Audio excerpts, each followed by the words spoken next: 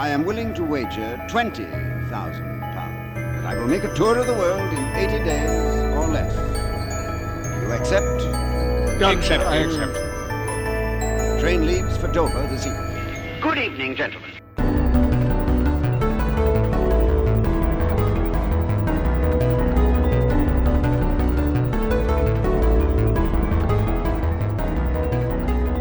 Hello everyone and welcome to 80 Days in Exploration Podcast. Today's podcast is brought to you by three history and geography nerds in an internet-powered balloon.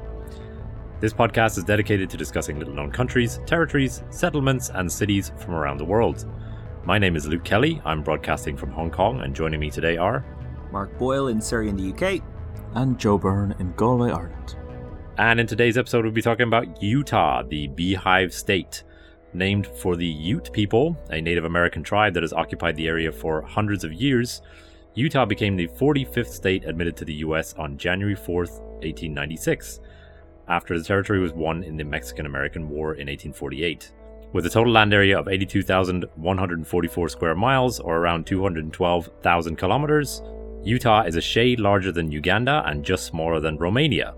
The state is bordered by Colorado to the east, Wyoming to the northeast, Idaho to the north, Arizona to the south, and Nevada to the west. It also touches on a corner of New Mexico in the southeast, where the famous Four Corners Monument can be found. The state is currently home to around 3.2 million people, 62% of whom are members of the Church of Jesus Christ of Latter-day Saints, or LDS, known to most people as Mormons. The LDS Church migrated here in 1847, while it was still a Mexican territory, to escape persecution, but it soon became part of the United States. Utah has the second highest birth rate of any US state, and is the only state to have a majority of its population belonging to a single church. Okay, right at the top of this episode, I want to say thanks to Professor Greg Jackson, host of the History That Doesn't Suck podcast, for helping us out with this episode. Greg is a history professor and is also from Utah, and his show chronicles the history of the US. So if you're interested in that particular area of history, which we don't always cover, I would highly recommend you check out his show. We'll be dropping in a few clips of the conversation that I had previously with Greg throughout this episode. So if you hear somebody that isn't the three of us, that'll be Greg. But if you're a patron of 80 Days at patreon.com/80 Days podcast, you can find our entire roughly 30-minute discussion that we had about the history of Utah on our Patreon page. For now, though, let's start out, as we usually do, with the things that we're looking forward to talking about this episode. Joe, how about you go first? Yeah, so Utah has kind of been a test case for a lot of things that make America America. And while America was kind of disuniting itself and tearing itself apart in the Civil War, Utah was actually a place that brought the growing America together in a very practical way. Okay. We're talking technology here. Mark, what about you? I have some Mormon poetry, which includes an attempt to rhyme the word throb. An unsuccessful attempt, but yeah. So I have some poetry. Okay. I'm looking forward to. Was not expecting. Sounds that. riveting. I'm looking forward to talking about one of the US's worst presidents and a famous blunder that was named after him. So yeah, we'll kick off with some early history. We're not going to modern day, are we? No, we're not. No. Sorry. It's, historical stuff. So yeah, to kick off, the geography of the region, which now makes up the state of Utah, is mountainous, while the climate is very dry and semi-arid, with desert in some areas. Utah is also home to the famous Salt Lake, which is the largest saltwater lake in the Western Hemisphere. And when it was discovered by mountain man Jim Bridger, he believed that he had discovered the Pacific Ocean because of how salty so damn this salty. Poor lake stupid was. Jim Bridger. But yeah. I was going to say, we should probably mention at the top that this episode will cross over a little bit with our episode previously that we did on Wyoming. I've been calling it Wyoming too, to be honest, because there are some similarities. So if you haven't listened to Wyoming, maybe do first. Yes. Because we have a lot of similar characters. You know, it's the next stop west on a lot of people's journeys. I'm basically refusing to repeat anything I did in my Wyoming section. So I basically said, just listen, I've done it. Just go back to Wyoming, listen to that. So yeah, it's definitely worth listening to. But since you're talking about the geography, Luke, like, scrolling through a gallery of photos of natural beauty in Utah is just, there's 12,000 foot tall mountains, there's lakes, It is a there's crazy forests, looking there's, place. bonkers. Yeah. deserts. There's just, they got a bit of everything going on. Did I tell you I went to Utah? No? Yeah, briefly. My mother and I took a trip through like Arizona, Nevada, New Mexico, and also a little bit Utah. And we spent basically a day driving through the Zion National Park. Cool. And we didn't get to spend as much time there as we wanted to, but we saw like just mental just rock formations. And also we got to see Monument Valley as well, which kind of bridges the gap between Arizona and Utah. And yeah, it's really breathtaking stuff that like, yeah, I've never seen anything like it anywhere else. Nor will Wow. you. Yeah, exactly. Yeah, True. so we probably can't do justice to that in an audio medium. Yeah, exactly. No. It's really We'll good. try to include some really good. some images in the show notes, but yeah, I think it is definitely worth Google imaging. So Native Americans are believed to have inhabited this region anywhere from 10,000 to 12,000 years ago. The early people here typically fished in the marshes and rivers of the region, as well as hunting large game, including bison, mammoth, and our old friend, the ground sloth, which, as we Delicious previously ground determined sloths. is delicious. Yes. Delicious and nutritious ground sloth. About 8,000 years ago, the onset of the so-called Great Drought happened, and this altered the region's climate somewhat, making it drier and more arid, and basically killing off a lot of the large game and making people there a little bit more reliant on plant-based diet, hunting in marshes with nets and spears, this kind of thing. These people were known as the Desert Archaic people, and they traveled in nomadic bands, hunting and gathering, as most people, like most societies, did at this time. Yep. Around 5,000 years ago, as the cooler and wetter subboreal period began, the Desert Archaic people began to trend more towards organized village life and cultivating crops. The more favorable weather encouraged, again, big game and more plant growth, enabling these societies to grow quickly. About 3,500 years ago, lake levels rose, and the population of the Desert Archaic people appears to have dramatically decreased. This is where we see the appearance of two roughly contemporaneous but distinct different cultures, the ancestral Pueblan people and the Fremont culture. The former Pueblan people, they occupied the area around the Four Corners, where the Four Corners Monument is today, while the latter were more typically found in the south of the modern-day state of Utah. Fremont people lived in pit houses dug into the ground and covered with sticks and brush, and in natural rock shelters. They were mostly hunter-gatherers, again, who subsisted typically on corn, beans, and squash grown along riverbeds. And the Pueblans were known for their pottery and for making use of the mountainous land to build hard-to-reach shelters and granaries. There's a really interesting National Geographic article or an interview with a guy who wrote a book about these Pueblan people, in which he describes like one of these granaries that they tried to reach to explore, and he was saying about how they were using modern rappelling equipment and rock climbing equipment, and still found it extremely difficult to reach these granaries that are set into cliff faces. That'll keep the mice out anyway. Yeah, and so he was saying, like, I legitimately have no idea how ancient people were able to reach these kind of places, given that, us with our modern rock climbing techniques are having real trouble reaching the same spots. So, these Pueblan people were well known for being like cliff dwellers and making use of the mountains and the cliffs in this area. Do you know where this term Puebloan comes from? Doesn't Pueblo mean town in Spanish? Exactly, yeah. So it was a name given to them by the Mexicans, I suppose. Well, the Spanish settlers in the massive place that, this was Mexico at some point, when Mexico was about twice the size it is today. And these were the people who built pueblos. They built villages, unlike the more nomadic tribes. And so some of the villages, I suppose I might just mention it here, like some of the villages, there's remnants of them in and around this southern part of Utah, particularly a place called Hovenweep National Monument, which is just worth, again, looking at pictures of. There's like these really well-formed square towers and houses that are lined up with the solstices and stuff that they're ruined now, but they were clearly significant buildings and that's not really what I have mentally associated with pre-Columbian wow, yeah. civilization in America. They look like buildings and castles and stuff. Yeah, like they could be straight out of Central Europe or Africa or anywhere else. Absolutely. And like I'm sure this kind of stuff existed all over America, but there's very little evidence left of it, and this is a cool example of that. Yeah, looking into the history of the tribes in this area, definitely it's one of the distinct things about the Utah region is that, like, because it was up to so recently so sparsely populated that, like, a lot of these kind of settlements are very well preserved. And again, talking about the cliff settlements and that sort of thing, they're very prominent and well preserved in the Utah region, because the place even now is relatively sparsely populated. So, well, like 2/3 of it are federally owned land. Like, it's just exactly, yeah. But it just kind of paints a different picture of Native American culture to what we'd be used to. Yeah, we'll drop some of those images in the show notes for you guys to take a look at too.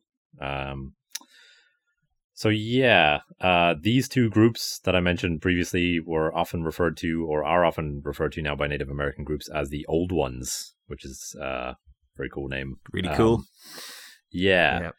Both of these groups suffered from the changing climate, as well as incursions from new groups in around the year 1200, and both are generally agreed to have migrated southwards. Around that same time, Shoshonean-speaking people migrated to Utah from the west and from California. There are four main Shoshonean people that inhabited Utah at around this time. The Shoshone themselves in the north and northeast, the Goshutes in the northwest, the Utes in the east, and the southern Paiutes in the southwest. Most of these groups lived in bands of around 20 to 100 people. And from what I can tell, there was relatively little conflict between them, as they had kind of a shared language and something of a shared culture. Resources were ample. Why would they be? Yeah. So I have a quote here about, like, their lifestyles from UtahIndians.org. So to quote from there, the Shoshone people were very mobile and skilled at hunting and gathering. In early autumn, the northwestern Shoshones moved into the region near what is now Salmon, Idaho, to fish. After the fishing season was over, they moved into western Wyoming to hunt buffalo, elk, deer, moose, and antelope. They sun-dried the meat for winter and used the hides as clothing and shelter. In the spring and summer, the northwestern Shoshone traveled around southern Idaho and throughout Utah. In the late summer, they dug roots and hunted small game. Around late October, the band moved into western Utah and part of Nevada for the annual gathering of pinyon nuts or pine nuts. Based on these migration patterns, experts have claimed that the northwestern Shoshone were among the most ecologically efficient and well-adapted Indians of the American West.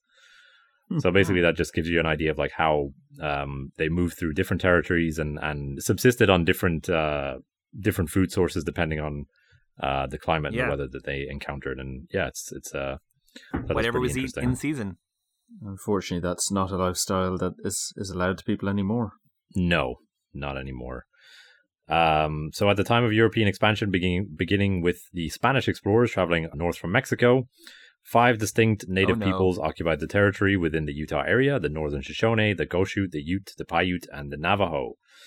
And just to put in here, the word Ute means, I've seen different translations of this in different places. Means either land of the sun or people of the mountains, which are two totally different. Very different. Different interpretations, so I'm not sure which one of those is correct. In some places that the Ute people themselves kind of say this was never a word we had. Right. This is just what the Spanish called us. So maybe it just doesn't mean anything. Thanks for calling the state after our nickname. All right. So, as with a lot of like native tribe names, they were sometimes just you were told by the United States that you're in this. This is what your name is now. You're the people of the sun. Yeah. I get. Okay. Yes. Thanks. I mean, it doesn't sound like you're trying to offend me, so I guess sure. Can I have my stuff back? Probably not. That kind of brings us up to the European arrival, Spanish arrival of explorers throughout this region. So, do you want to tell us a little bit about that, Joe? Of course, yes. So, this idyllic way of life was not long to last because, people from Europe had gotten on some boats. Europeans effing it up. So, the first record I could find of any European explorers is 1540, when Francisco Vasquez de Coronado might have passed through Utah. So he definitely was in the neighborhood. He was seeking Thibola, I think it's called, which is kind of a rumored Golden City type thing, a kind of an El Dorado. Who wasn't? Who wasn't? Who wasn't seeking a city of gold at this time? So he'd heard rumors somewhere in the unexplored Great Plains or something there was a city. He and his army that he brought with him were fairly disappointed. But he encountered Apache, Navajo, Hopi, Zuni, and Rio Grande Pueblo Indians of today on that journey. So I suppose he probably, if anywhere, he visited the south of Utah. Then a bit more solid is that in 1776 there was the Dominguez Escalante expedition. So these were two Franciscan priests, Atanasio. Sorry, 1776. Yeah. So we're skipping 200 years there. Mm-hmm. Wow. Yeah. Good Lord. People were not interested in this area of the world. Well, there's mountains and deserts. And, like this Alta Mexico thing, was never very explored by Europeans. They just kind of drawn a line on a map and said we own up to Nebraska or up to Oregon or whatever. Well, I remember reading this. There was the Spanish missions Mm-hmm. were essentially kind of they were like little embassies scattered throughout the whole Alta California area. But I haven't seen anything to refer to their density in Alta California. I think there might have been a very, very rare handful of them putting their flags essentially in the ground. But as you say, there just was no actual evidence that the place was Mexico if you were in fact there. No, and as you say, that the missions were a big strategy in sort of you in trying to incorporate areas into Mexico was to convert them and teach people farming and settle them down and kind of go, you're now Mexican. Settle down now. Actually settle down. So anyway, Atanasio Dominguez and Silvestre Vélez de Escalante, they were these two priests, and they wanted to find, now I've looked this up on Google Maps to see how mad it was. It was quite mad. Golden City? No, they wanted to find somewhere that was real, just they didn't have a way to get there. For a change. So they were based in Santa Fe, in modern-day Mexico. Okay. And they had been tasked with finding an overland route to Monterey on the California coast. Okay. Because, these were two separate mission stations, and currently they were being accessed from Mexico proper by sea, either direction. Okay. And they wanted to have a route. So these guys set off with the most prolific cartographer of New Spain, a guy called Bernardo de Miera y Pacheco. They seemed to befriend various Ute people as they went, but were in constant fear of the Comanches. All right. Whose name, as we were saying, names aren't always names you give yourself. Their name apparently comes from the Ute word for enemy. So, Jesus. So that's not kind of a killy people. Yeah. They're very killy. Two of their guides were from the Timpanango Ute people. And I think they picked them up in modern-day Colorado, and then they kind of were brought to where these guys were originally from, which was what's now called Lake Utah. All right. So they gave them Christian names, obviously. So one of the guides is called Silvestre de Escalante, called this guide Sylvester as well, which is unhelpful. And they had a guy called Joaquin with them as well. And so they brought these two priests to essentially what's modern day Provo, Utah. So their reports basically detailed the route and provided information about this land. So they didn't end up going all the way to California as they'd hoped, because deserts and mountains got in the way. They kind of went back by a different route through Arizona, and their maps were useful and formed part of what became the Old Spanish Trail. Our feedback is America is big. Too big to walk, arguably. Okay. People should have learned from that lesson. Yeah. So in 1824 and 25, we get into the kind of mountain man era. Sweet. See Wyoming for more details. Beaver fever. But a few of the mountain men, not many, but a few of them did explore into Utah as well. Now, the next thing I have, I don't know how much detail I want to go into on it. It's the 1846 Donner Party, which was an ill-fated wagon party kind of trying to get to California. And which we also touched on in Wyoming, correct? Yeah, because they came through. Can I ask, as the test, where did the Donner Party start eating each other? If they started eating each other in Utah, then spoiler alert. To go into more detail. I mean, we do have a mandatory cannibalism clause in our contract, so we're double dipping with the Donner Party because they were what kept us legit for Wyoming as well. Yeah. So they started eating each other in California. But okay. They would have got to California on time if it wasn't for Utah. So our guest, Greg Jackson, has a whole episode on the Donner Party. So if you want the details, go there. But as it pertains to Utah, basically there was a guy who wrote a travel guide, a guy called Lansford Hastings, for immigrants going to the West. And he kind of made up a shortcut called Hastings Cutoff. Which he, if I remember correctly, he had never actually taken himself. No. Or, nice.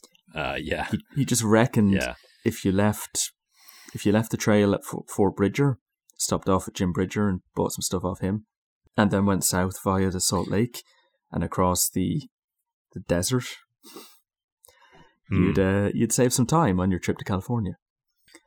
And my understanding is that this book, and this is going to become important later as well, that this is what was known as the Southern Route at the time, and will be important again in my section later. But was believed for a long time to be the faster route to California. So basically, if you're traveling late in the season, this was believed to be maybe the more dangerous route, but also the faster one. So my understanding is that the Donner Party took this as a bit of a gamble, but thought, okay, well, we'll be able to shave a couple of weeks off our journey.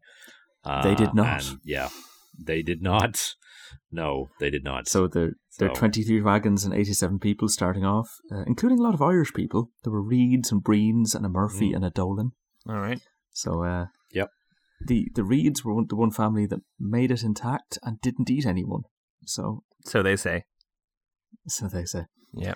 But a few Utah specific things. Basically, East Canyon and Immigration Canyon. The Donner Party had to build roads through the forest. Like this Hastings Cutoff was a brand new route. There was no way through.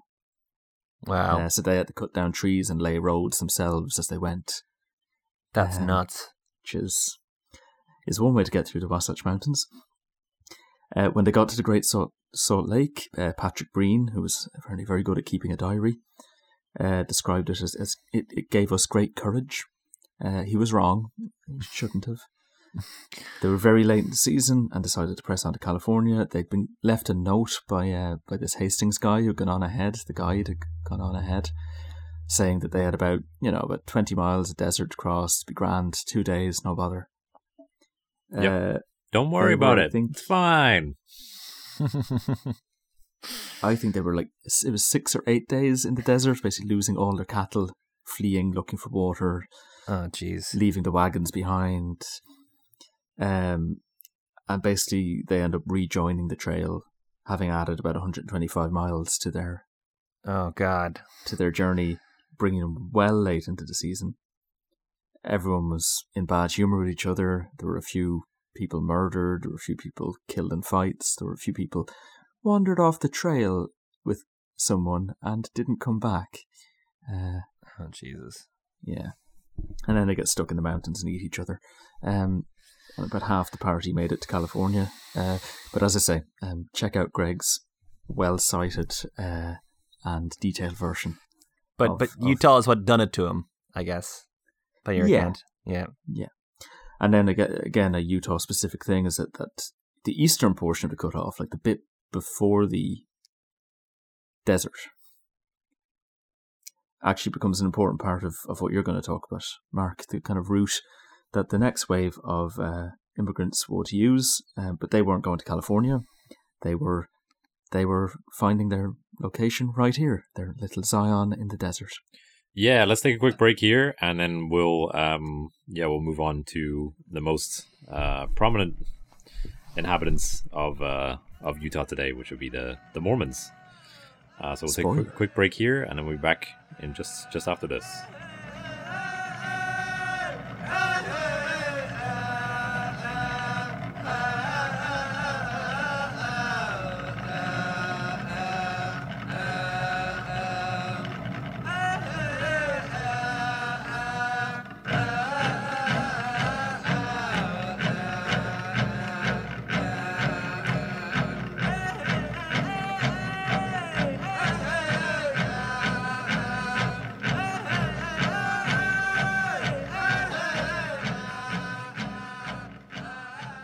All right.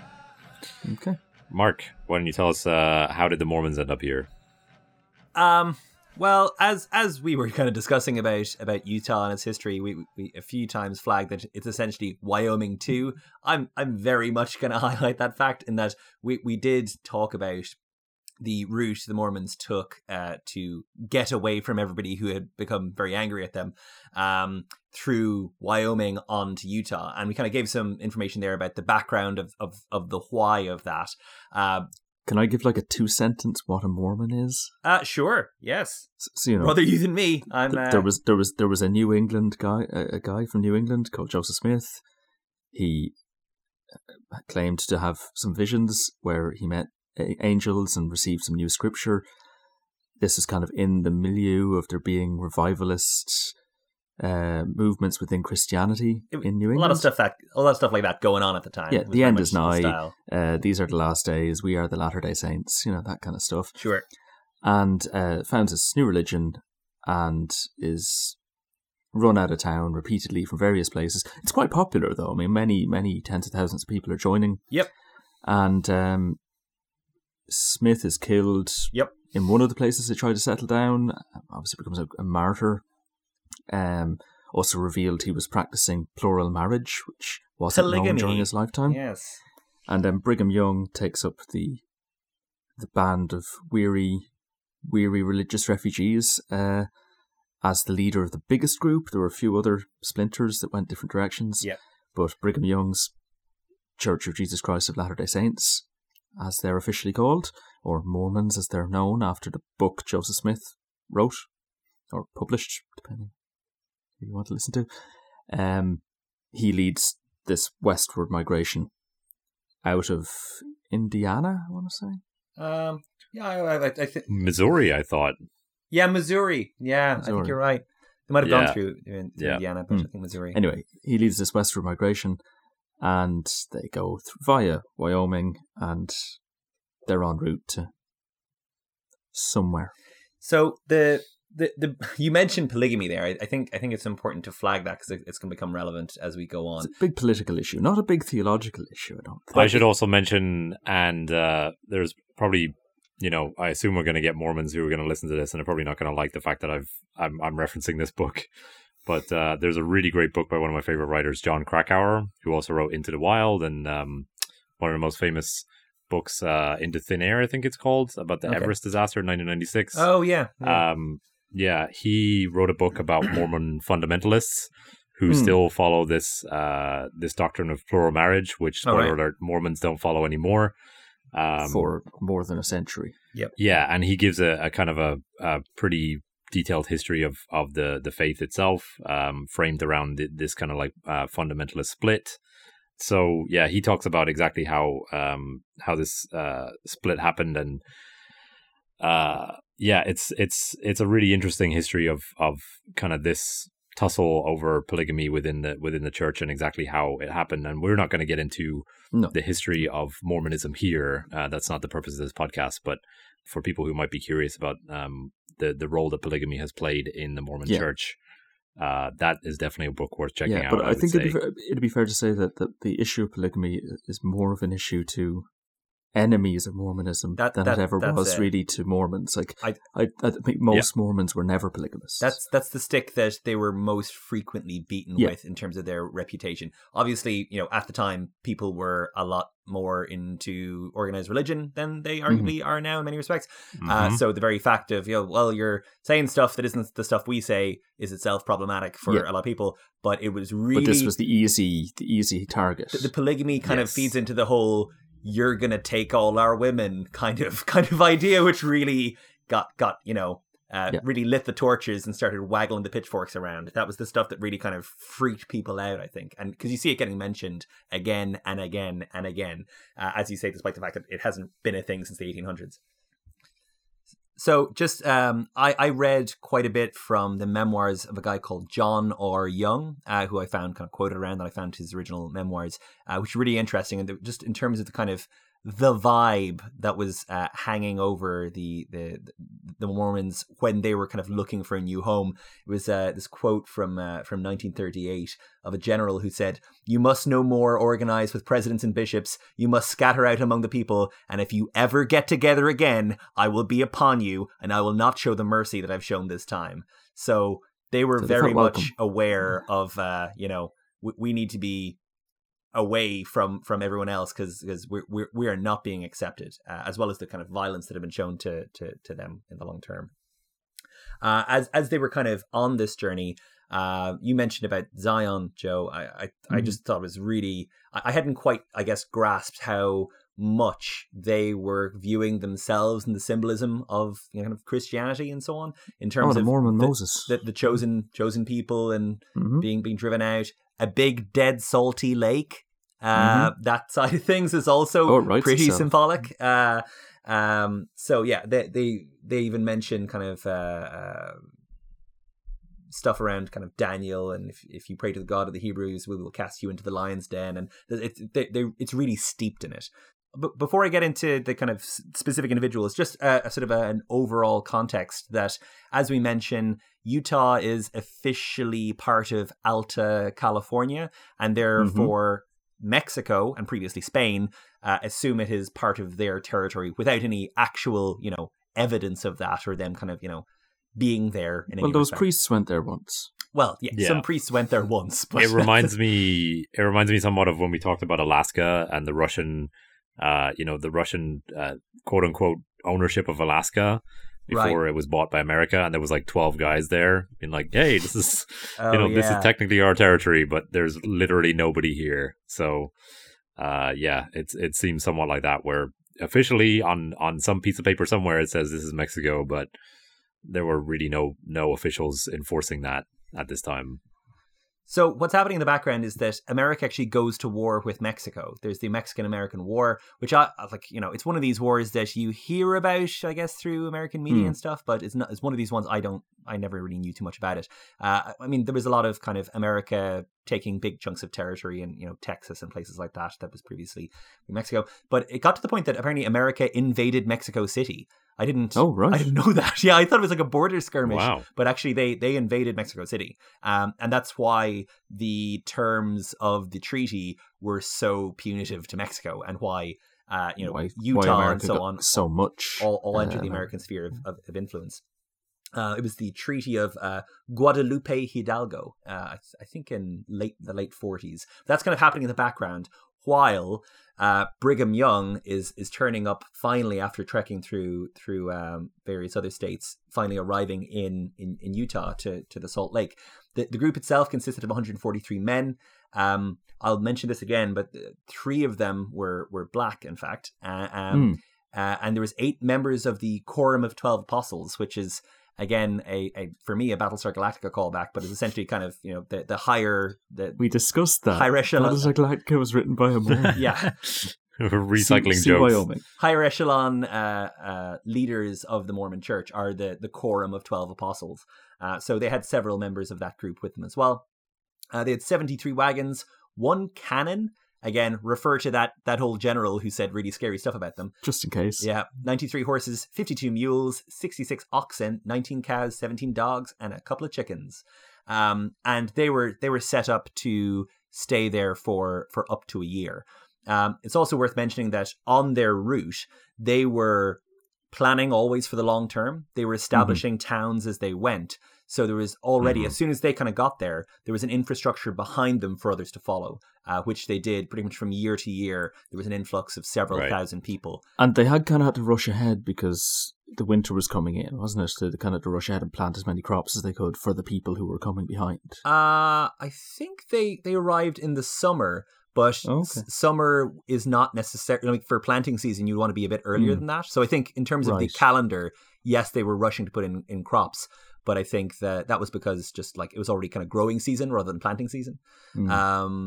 So pretty much as soon as they arrived, again, kind of reflecting this long-term perspective, they started spreading out and setting up new settlements pretty much everywhere. And they set up approximately 90 settlements in the first 10 years of their being in Utah. There was two kinds of settlements that got set up. Ones that were either directed by the church specifically in a kind of a formulaic fashion, or ones where, you know, some Yahoo or some particularly large family were like, we fancy settling this land. And they kind of went, yeah, sure, whatever. But the ones that were directed, they would set them up with kind of community buildings at the center. There was a pattern of making the houses quite close together, which I think was a bit of social engineering. I think that was partly to make the communities feel closer together. I think it also kind of helps to you know, check that people are adhering to the social mores that are required and so on as well. This there are could many. be a point to mention. 99% Invisible, a very good kind of design podcast from Radiotopia, Oh yeah. has an episode called The Plat of Zion, Okay. which is well worth a listen. It's all about the street plan of Salt Lake City in particular, but also a lot of the other communities in Utah is this kind of grid pattern, which is very, you know, it's not that atypical in America, but what is strange is that it was kind of inspired by a vision Smith had. Okay. Not a city planner by trade, of how God's city should be set out. And the weird thing about it, that apparently anyone who's been to Salt Lake City will attest to, is that the blocks are gigantic. All right. So the city block's like 660 feet per side, which sounds like a portentous number.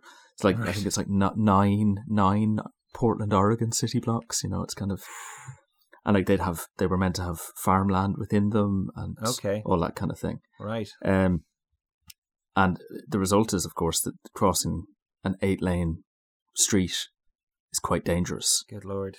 And they put little bright orange flags on lampposts to help you wave them as you cross the street. Right. So, apparently there's about 700 towns based on a similar plan all over Utah. Some of the ones you're talking about, and obviously 20th century ones as well. And it's a unique kind of Mormon legacy.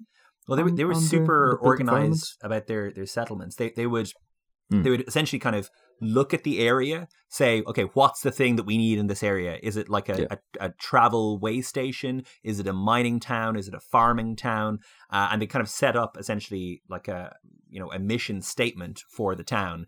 They would form a company to kind of administer the creation of the town, and they'd go in essentially like with civil engineering know-how and dig irrigation ditches, because again this is deserty land, so they need water and so on, and kind of taking navigations off rivers and so on, and providing water for crops, erecting fences, and just kind of setting up. If you've ever played SimCity, kind of creating the conditions in which people can then come in and build houses and commerce and so on, kind of making the land ready for settlement. And while they wouldn't be necessarily against the kind of ad hoc ones that were just happening from individual families, by and large they were kind of supportive of the idea, because they want to settle the land.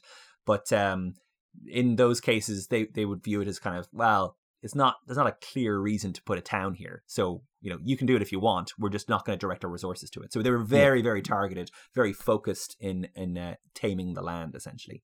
But that also is that also speaks to, I think, a point where this is a very directed group of people and a very directed community, and they're very, like, from the books that I read, at least, Mormonism teaches that one of the highest values in Mormonism is obedience, like doing what you're told, and that's and what is directed by the prophet and by God. And so I think it's important to know here that these people are very structured, very organized, and are taking direction from the top down, from the leadership of the church. And that will become important later on when the US tries to impose itself into this community, I think. So that's something to note here as well, even down to the city blocks, as you say. Doesn't the concept of theodemocracy come in here, where they would like their political leader and their elected political leader was the president of the church? Yes. I think so, but I think also it's important to consider again where they've come from. They've been run out of the rest of America. They've found this place in the desert, which is, while it's not a land of milk and honey, they're going to do the best they can with it. And there's a real kind of sink or swim vibe to it. And, if we fail, okay, it doesn't matter that we founded those towns on the way, and we founded these towns in this structured way. But if we succeed, this is what will sustain us. So that they're planning for the long term, because failure is obliteration, essentially. Yeah. So I mentioned that there was some Mormon poetry. Good old John R. Young, throughout the book, kind of gets into waffly poetry mode. It's not great stuff. He's no Wordsworth, but the foreword to the book, I just wanted to give you a small section of that. Oh, may the thoughts in this book penned prove sweet and pure to kindred and friend. It's already kind of a bit waffly. To a child or grandchild, as the case may be, loyal scions from the ancestral tree, whose pulse will quicken and brain will throb as they view the path the grandsire trod. Doesn't rhyme. Does not rhyme. That's not great poetry at all. That's not how so rhyming John R. works. Young's book is pretty interesting. He flagged the thing that we mentioned in Wyoming, which is that one of the other non-polygamist aspects of Mormonism that tended to freak out everyone else was that they actually had quite good relations with Native Americans by and large. Obviously exceptions to that, but compared to everybody else, they were less hostile to them. And this lent others to take the view that, well, they have some secret treaty. They're all in league against us kind of thing, which didn't really help tolerance of Mormons or Native Americans. There is... So... Coming Did you up, want to talk about the race stuff as well? Yeah, that's why I'm pausing, Joe. That's why I'm collecting my thoughts to decide how I phrase this. So slavery. So I mentioned those three black people that were a part of the initial party, as I understand, and I might be open to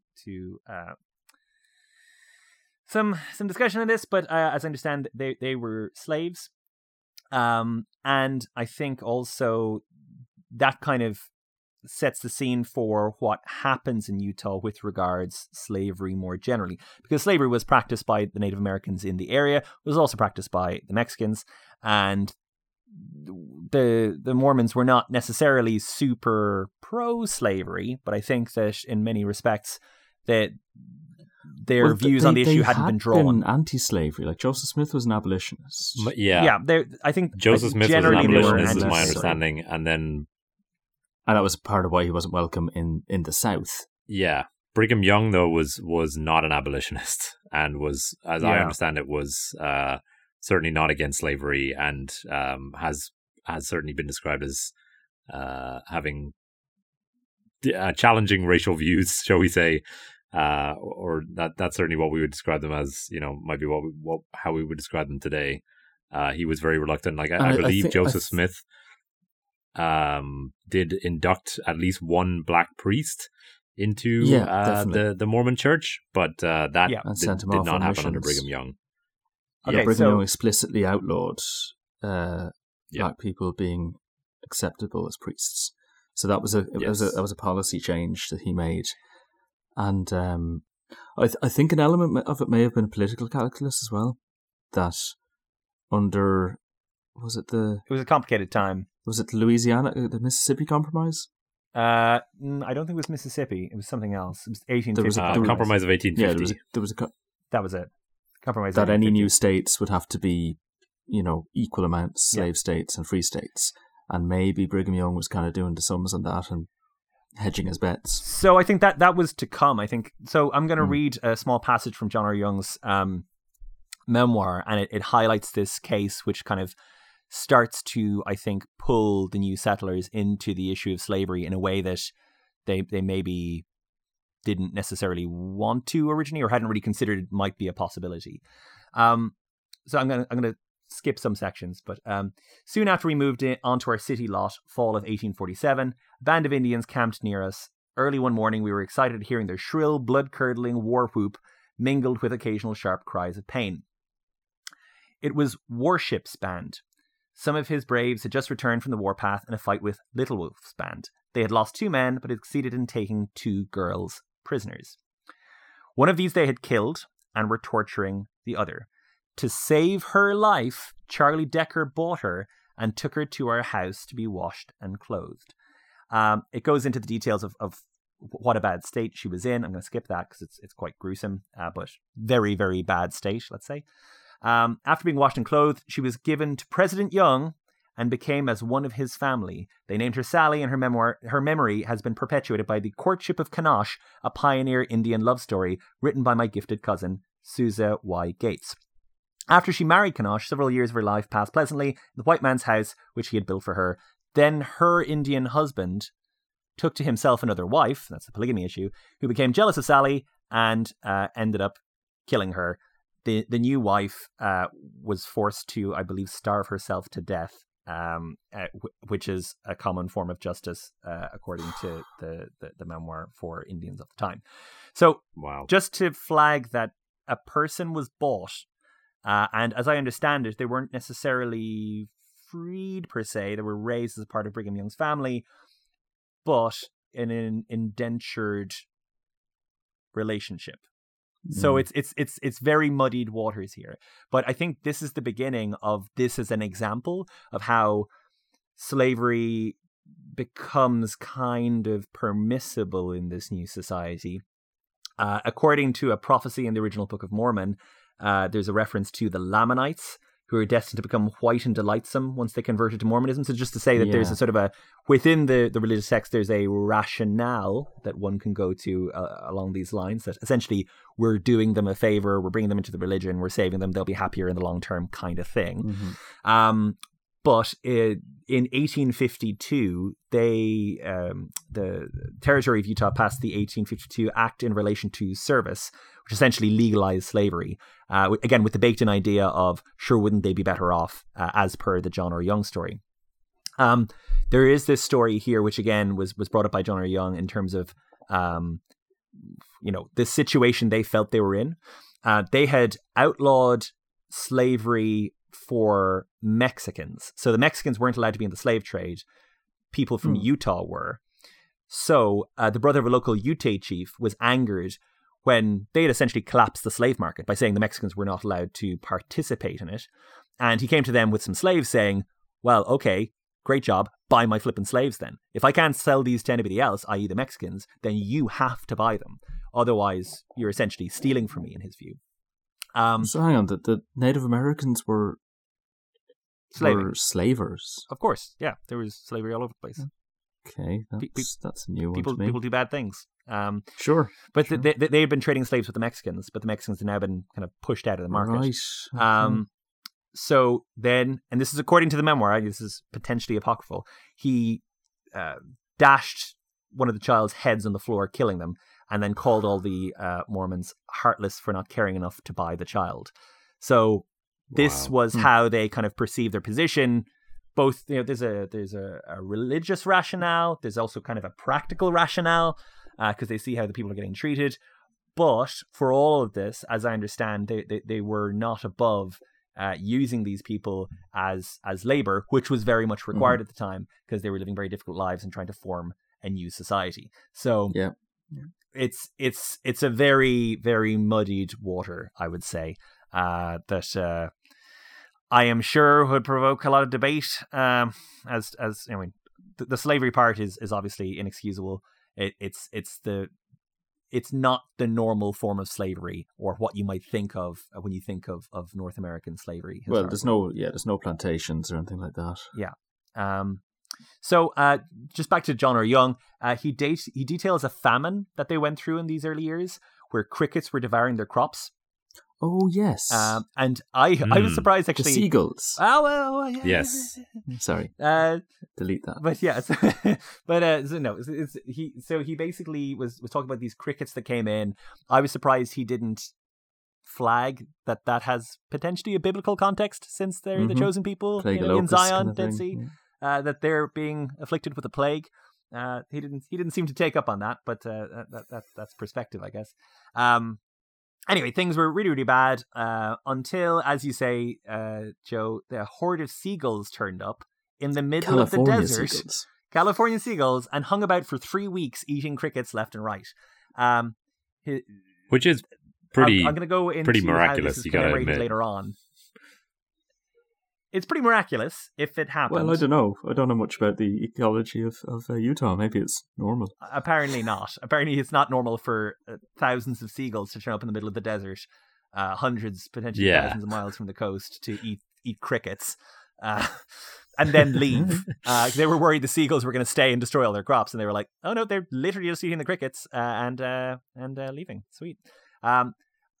I might as well skip forward that in 1913 they established what is thought to be the first bird-based memorial to this event, and there's I think on top of the building there's all these metal seagulls to commemorate it, and the seagull is the state bird. The golden seagulls, I thought, yeah. No, I clicked through on that when I was looking at all the emblems. I was like, California seagull is a weird choice. It's a really weird choice. And, of course, there was a miraculous reason. Anyway, he says this happened, and he goes on about how much he loves seagulls. So there's that. And I'm going to finish my John R. Young memorial with he goes on a mission to the Sandwich Islands. Which it gets a bit dark and a bit bleak. He goes through California onto Hawaii, and it is interesting, but it does diverge from the history of Utah. Mormons famously go on missions. That's a thing that to this day they do. And they do that right from the start. I mean, he was one of the more original bands of settlers, and he was already sent off to the Sandwich Islands, which are potentially an ADA's topic. But some of the chapter headings from that section are 3 days without food, saved by a donkey, lose my eyesight. Just a flag. He had a pretty rough time. Wow. All right. So back to Utah as a thing. After a few years of rapid settlement and generally getting their stuff together, the what I refer to as the Brigham Young Good Idea Factory decided they would become a state. Between 1847 and 1848, thousands of Mormons, about 5,000, had settled in Salt Lake Valley. They then sought formal recognition from the federal government in 1849, proposing to call themselves the State of Deseret, which comes from a word in the Book of Mormon, I understand, which means honeybee. Basically, honeybee state for their industriousness and productivity and so on. Busy bees. Crucially, Mark, their obedience as well. The honeybee is very prominent in the history of Utah, and I believe that one of the as you say, industrious, hardworkingness, togetherness, and also obedience to single-minded. Yes. Obedience to authority, which is and very sweet. And very sweet indeed, yes. But with a sting in the tail if you treat it right. You're really reading into For this. sure. But it's got a lot of metaphor. Isn't it? I don't want to preempt your flag talk, Luke, but isn't it on the flag and its state seal and stuff? It is indeed on the flag, yes. Yeah, the hive is on the flag.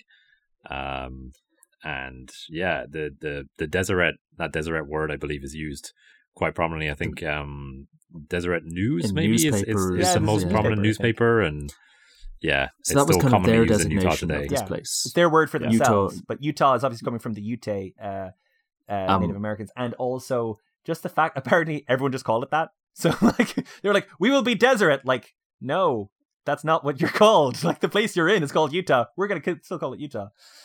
But the state that they proposed in 1850 was massive.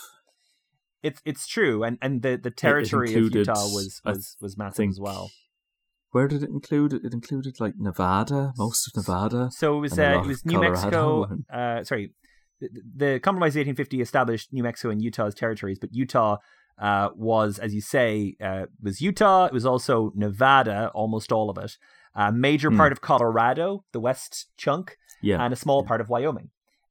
So their attempt to get a state to turn that into their own state was rejected. Because it was a bit ambitious. I'm not sure if it was the ambitiousness. I think it was just I think there was other reasons, probably around that they were still suspicious around Mormonism, because the territory itself stayed that size for a while, and it was only kind of in subsequent years got trimmed down as other states got formed and so on. So like so we parts of the land flashing back to Wyoming again. This was a territory, just to make that clear, a territory rather than a state. So this was the forerunner of the state of Utah. So yeah, the western part of the U.S. was divided into these territories, and I think territory of Wyoming as well was the one we talked about in that episode. So yeah, just to make that differentiation clear, that this is the administrative district that we're talking about for now, the territory of Utah, which encompasses several modern day states. And this is kind of drawing my section to a close, but pretty much, I think, from year to year in summer and fall, which was the season, they would get about 3,000 new people coming in. So the population of this area, just from people coming in, was rising really, really quickly, and people were spread out across a very organized structure. So like you come in, and then you're immediately potentially heading out to one of the settlements and plying your trade, farming the land, and becoming, busy bee like economically active. So I Utah, imagine they're directing people based on their skill set and like what is needed in certain towns and that sort of thing. Yeah, they're doing it in a very organized way, and Utah is growing from essentially nothing, from essentially a patch of old dirt to actually from essentially the hunting and gathering grounds of a large interconnected group of Native Americans into an agrarian society with roads. Is another way of looking at it. Yeah. Well, I mean, from their perspective, and my jaundiced perspective as European person. We should also probably say that again, History That Doesn't Suck has a whole episode on the Mormon immigration. All right, which goes into detail about like the handcart pioneers and these guys who came without horses and just like pushed all their stuff. Again, see Wyoming. Because we talk about that quite a lot there as well. But if you want more detail, it can be found. All right, so we'll take a quick break here, and then we'll come back with the Utah War. Ye saints who dwell on Europe's shore, prepare yourselves for many more to leave behind your native land. For sure God's judgments are at hand. You must cross the raging main before the promised land again, and with the faithful make a start to cross the plains with your handcart. For some must push. Okay, so yeah, as you mentioned, Mark, the Mormons have started setting up their state of Deseret here. Worker honeybees all over the state and establishing different towns and settlements, and had been largely untroubled by U.S. government forces up until this point, and that was, one of the chief reasons that Brigham Young chose this area. However, shortly after their arrival, end of the Mexican-American War, which you already touched on, shortly thereafter, Brigham Young was selected as the first governor of the territory, and at this point, relations between the Mormons and the U.S. government were relatively civil, but would not remain so. In the presidential election of 1856, the candidate of the newly formed Republican Party, John C. Fremont, promised to prohibit in the territories those twin relics of barbarism, polygamy, and slavery. So those were sort of highlights of the campaign during this presidential election for Utah. I mean, good save. Yeah, cheers. Would go. Mark Boyle, noted polygamist. James Buchanan, who would go on to win the election for the Democrats, was widely considered to be one of the worst presidents America's ever had. And he was pro-slavery, being from the Democratic Party. And after being elected, he figured that by going after the pro-slavery Mormons, he could score political points with abolitionists without actually having to tackle the wider issue of slavery. Slavery so I can be seen to be going after people who are pro-slavery without actually tackling slavery at all. But only the weirdo religious minority ones. Not exactly. You didn't see any hypocrisy in that? So federal appointees who were sent into the territory began to face more and more continuous difficulties in establishing their authority. maintaining control over the workings of society there. And I know Brigham Young attempted to kind of circumvent the judicial system by giving more power to local courts. Rather than, having legal issues elevated into federal courts, he would just keep issues confined to the local courts, which he controlled. Keep it close to home. Yeah. During the 1850s, these conflicts between U.S. federal administrators and the Mormons became so regular that I have a quote here from historian Norman F. Furness. He wrote that federal reports, quote, left unclear whether the Mormons habitually kicked their dogs. Otherwise, the calendar of their infamy in Utah was complete. So, basically saying they're devils in all but name, essentially. The Mormons were equally displeased at the federal officials' behavior in the territory. They saw them as kind of immoral and trying to usurp the authority of the church. Probably drinking coffee and stuff. Yeah, exactly. Drinking coffee and smoking cigarettes and this sort of thing. Utah's state legislator sent a missive to new President James Buchanan shortly after his inauguration, telling him that they would ignore any and all federal statutes they deemed to be unjust and would expel any federal appointees who didn't meet their rigorous moral standards. And I have a report here on from a New York Times article from January 1858, which quotes a counselor named Grant, who says, "Yes, these are the men who threatened to send United States troops here. Damn the troops to hell, and damn, we don't care a damn for them. If they're like the specimens we've had here, the sooner we meet them, the better. Give me a Bowie knife and a pistol, and I will whip a regiment of the damn miserable scoundrels myself." Holy crap! Yeah. So not only support the troops, damn the troops. Yes, yeah, and it's kind of funny because in this New York Times article, "damn" is kind of like asterisked out, in the text. Yeah, it's censored. It's censored. It's pretty funny. I'm just looking at that document there, Luke. He threatened to pickle them in the Great Salt Lake. Yes, I like this guy. The previous paragraph. That's great. That's a line. Yeah. So facing pretty enormous public pressure to do something about the polygamous Mormons. After his inauguration, James Buchanan decides to take action in summer of 1857. I've got a quote here from Smithsonian.com from an article by a guy called David Roberts. He says, on July 24th, 1847, a wagon rolled out of a canyon and gave Brigham Young, president of the Church of Jesus Christ of Latter-day Saints, his first glimpse of the Great Salt Lake Valley. That swath of wilderness would become the new Zion for the Mormons, a church of roughly 35,000 strong at the time.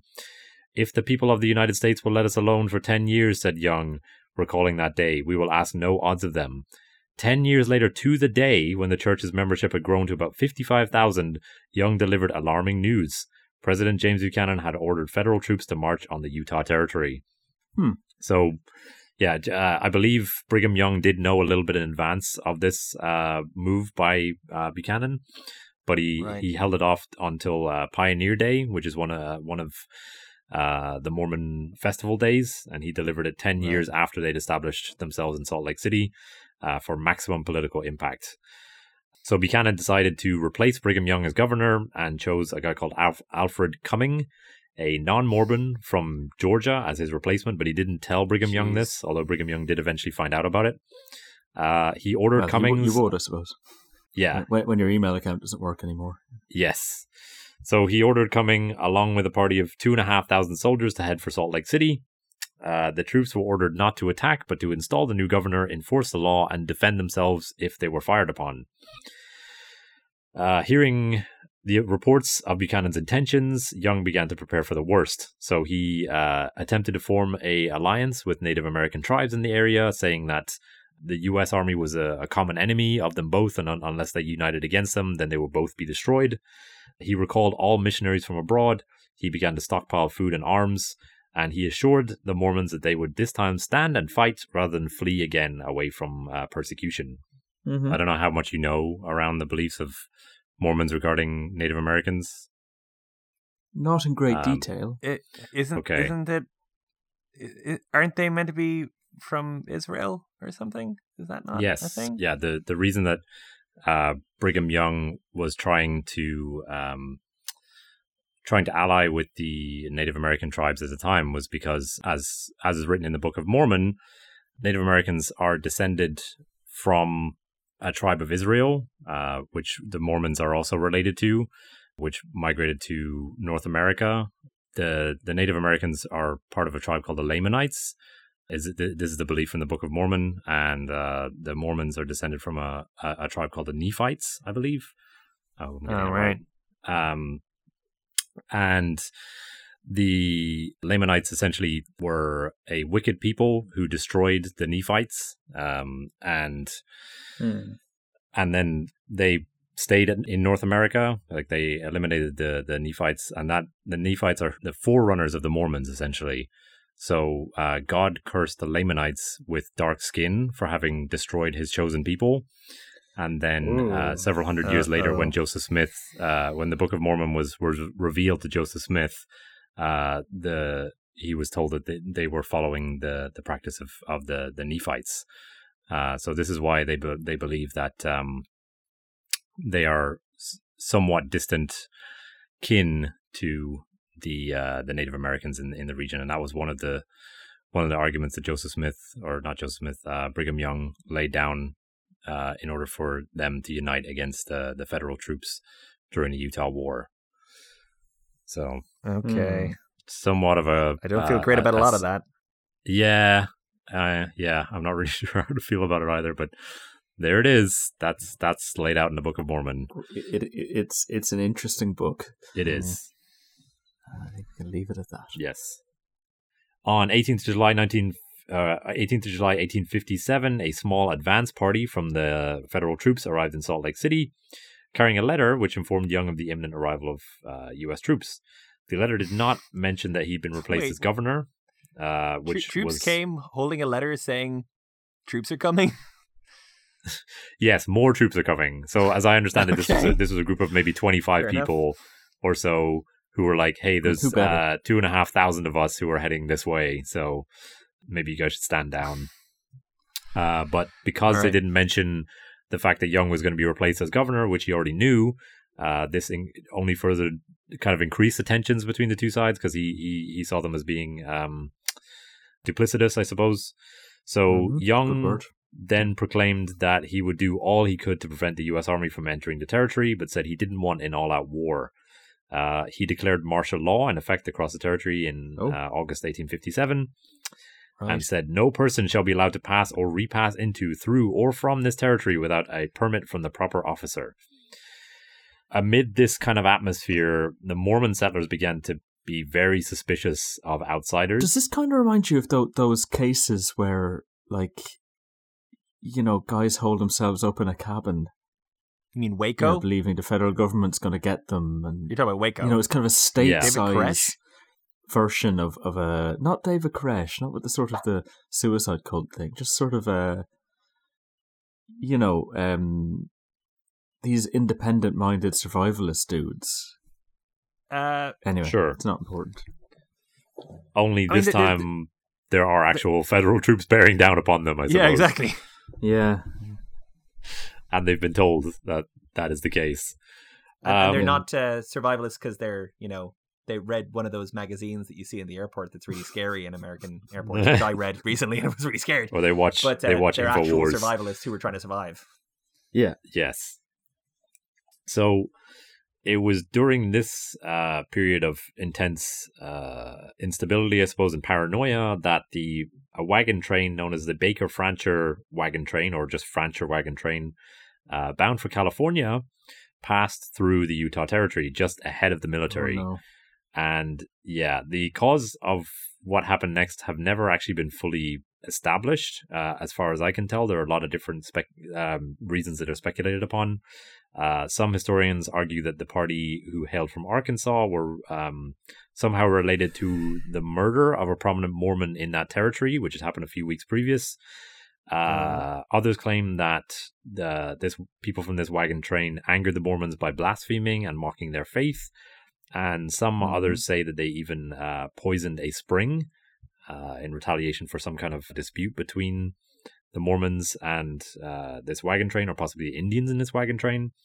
I've got a clip here from history documentary called In Search of History, The Mormon Rebellion. So this clip just reenacts first a quote from a Mormon called Thomas Waters Cropper about the wagon train, and then is followed by a short clip of author Will Bagley about the causes of this incident. So I'm just going to insert that here. That summer, a beloved Mormon missionary named Parley P. Pratt had been murdered in Arkansas. Nearly everyone in the Fancher party hailed from that state. To make matters worse, the Fanchers were traveling with several hundred cattle they planned to sell to hungry California gold miners. The wild young cowboys who drove the herd may have harassed the Mormons. One Mormon settler, Thomas Waters Cropper, recalled their taunts. I heard one of them make the brag that he helped to mob and kill Joe Smith. And he further said, I would like to go back and take a pop at Old Brig before I leave the territory. The insult that would have been most potent against the Mormons was, we helped kill Joseph Smith. And if anyone in the train said that at any point in the journey, it was, in many ways, a death sentence. September 7th, the Baker Fancher wagon train was ambushed by Mormon militiamen who were dressed as Native Americans, and also some Native American Paiutes with whom they had allied. After initial surprise attack, which the attackers believed like the wagon train would very quickly capitulate, but they did not. The pioneers circled their wagons, dug in, and began to fight back, which was the beginning of a 5-day siege. It became very clear that the wagon train was more determined than the Mormons had first thought. And a farmer by the name of John Doyle Lee, who was one of the leaders of the Mormon side of this engagement, decided after 5 days to enter their camp with a white flag. He assured them that the Indians were to blame for the attack and that the Mormons were here to safely escort them away. Then once they'd kind of got them out of where they were sheltering, they opened fire on all of them, killed all in all about 130 people. And this incident is known as the Mountain Meadows Massacre. Right. Speaking of this incident, I asked Professor Greg Jackson of the History That Doesn't Suck podcast, our guest on the show today, to give us an idea of what kind of influence the Mountain Meadows Massacre has on Utah today and how this historical incident is seen in a modern context. It is, like Brigham Young, still a very fought-over aspect of American and Utah history, partly because, it's my experience that religious history is perhaps one of the most difficult things to get people to be objective on, because the feelings are just so fervent and strong. Sure. On all sides. So in my take, it's really a tragedy of several layers going on. When you look at the Mountain Meadows Massacre completely in isolation, which is what Protestant America did in the 19th century, it just looks like Mormons are the monsters that they've been depicted as. For sure, yeah. What we need to remember is that Mormons have, by this point, been chased, I'd say pressured out of New York, sure. Then chased out of Ohio, chased out of Illinois, chased out of Missouri. Yeah, they are, and we remember this in Utah society and culture to this day. We know that we're the descendants, whether we're faithful or not in the church, we know we're the descendants of religious refugees. But when you've got the actual religious refugees, I mean, some of the perpetrators of the Mountain Meadows Massacre are people who were the ones chased out. These aren't descendants with some sort of vaguer recollection of stories that have been passed down. These are people that were impacted by those events, yeah. Yeah, they've been traumatized. So as this wagon train is coming through, they have done nothing wrong. I'm sure, no one's perfect. There are a few things we could point to and say, well, maybe they should have mind their P's and Q's a little bit more if they realized what hostile territory they were in.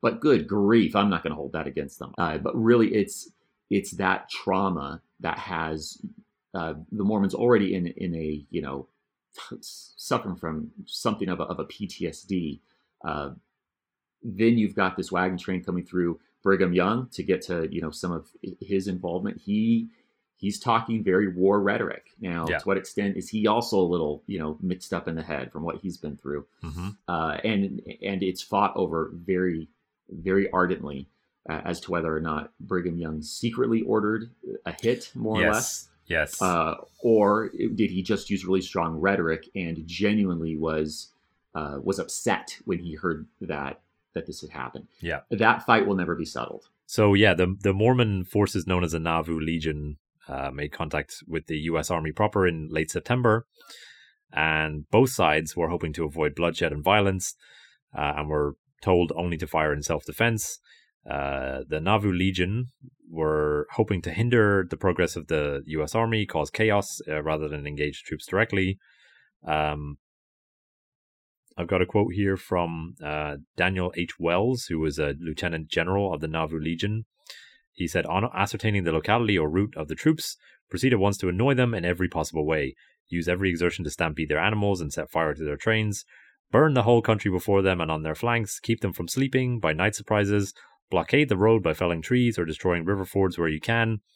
Watch for opportunities to set fire to the grass on their windward so as, if possible, to envelop their trains. Leave no grass before them that can be burned.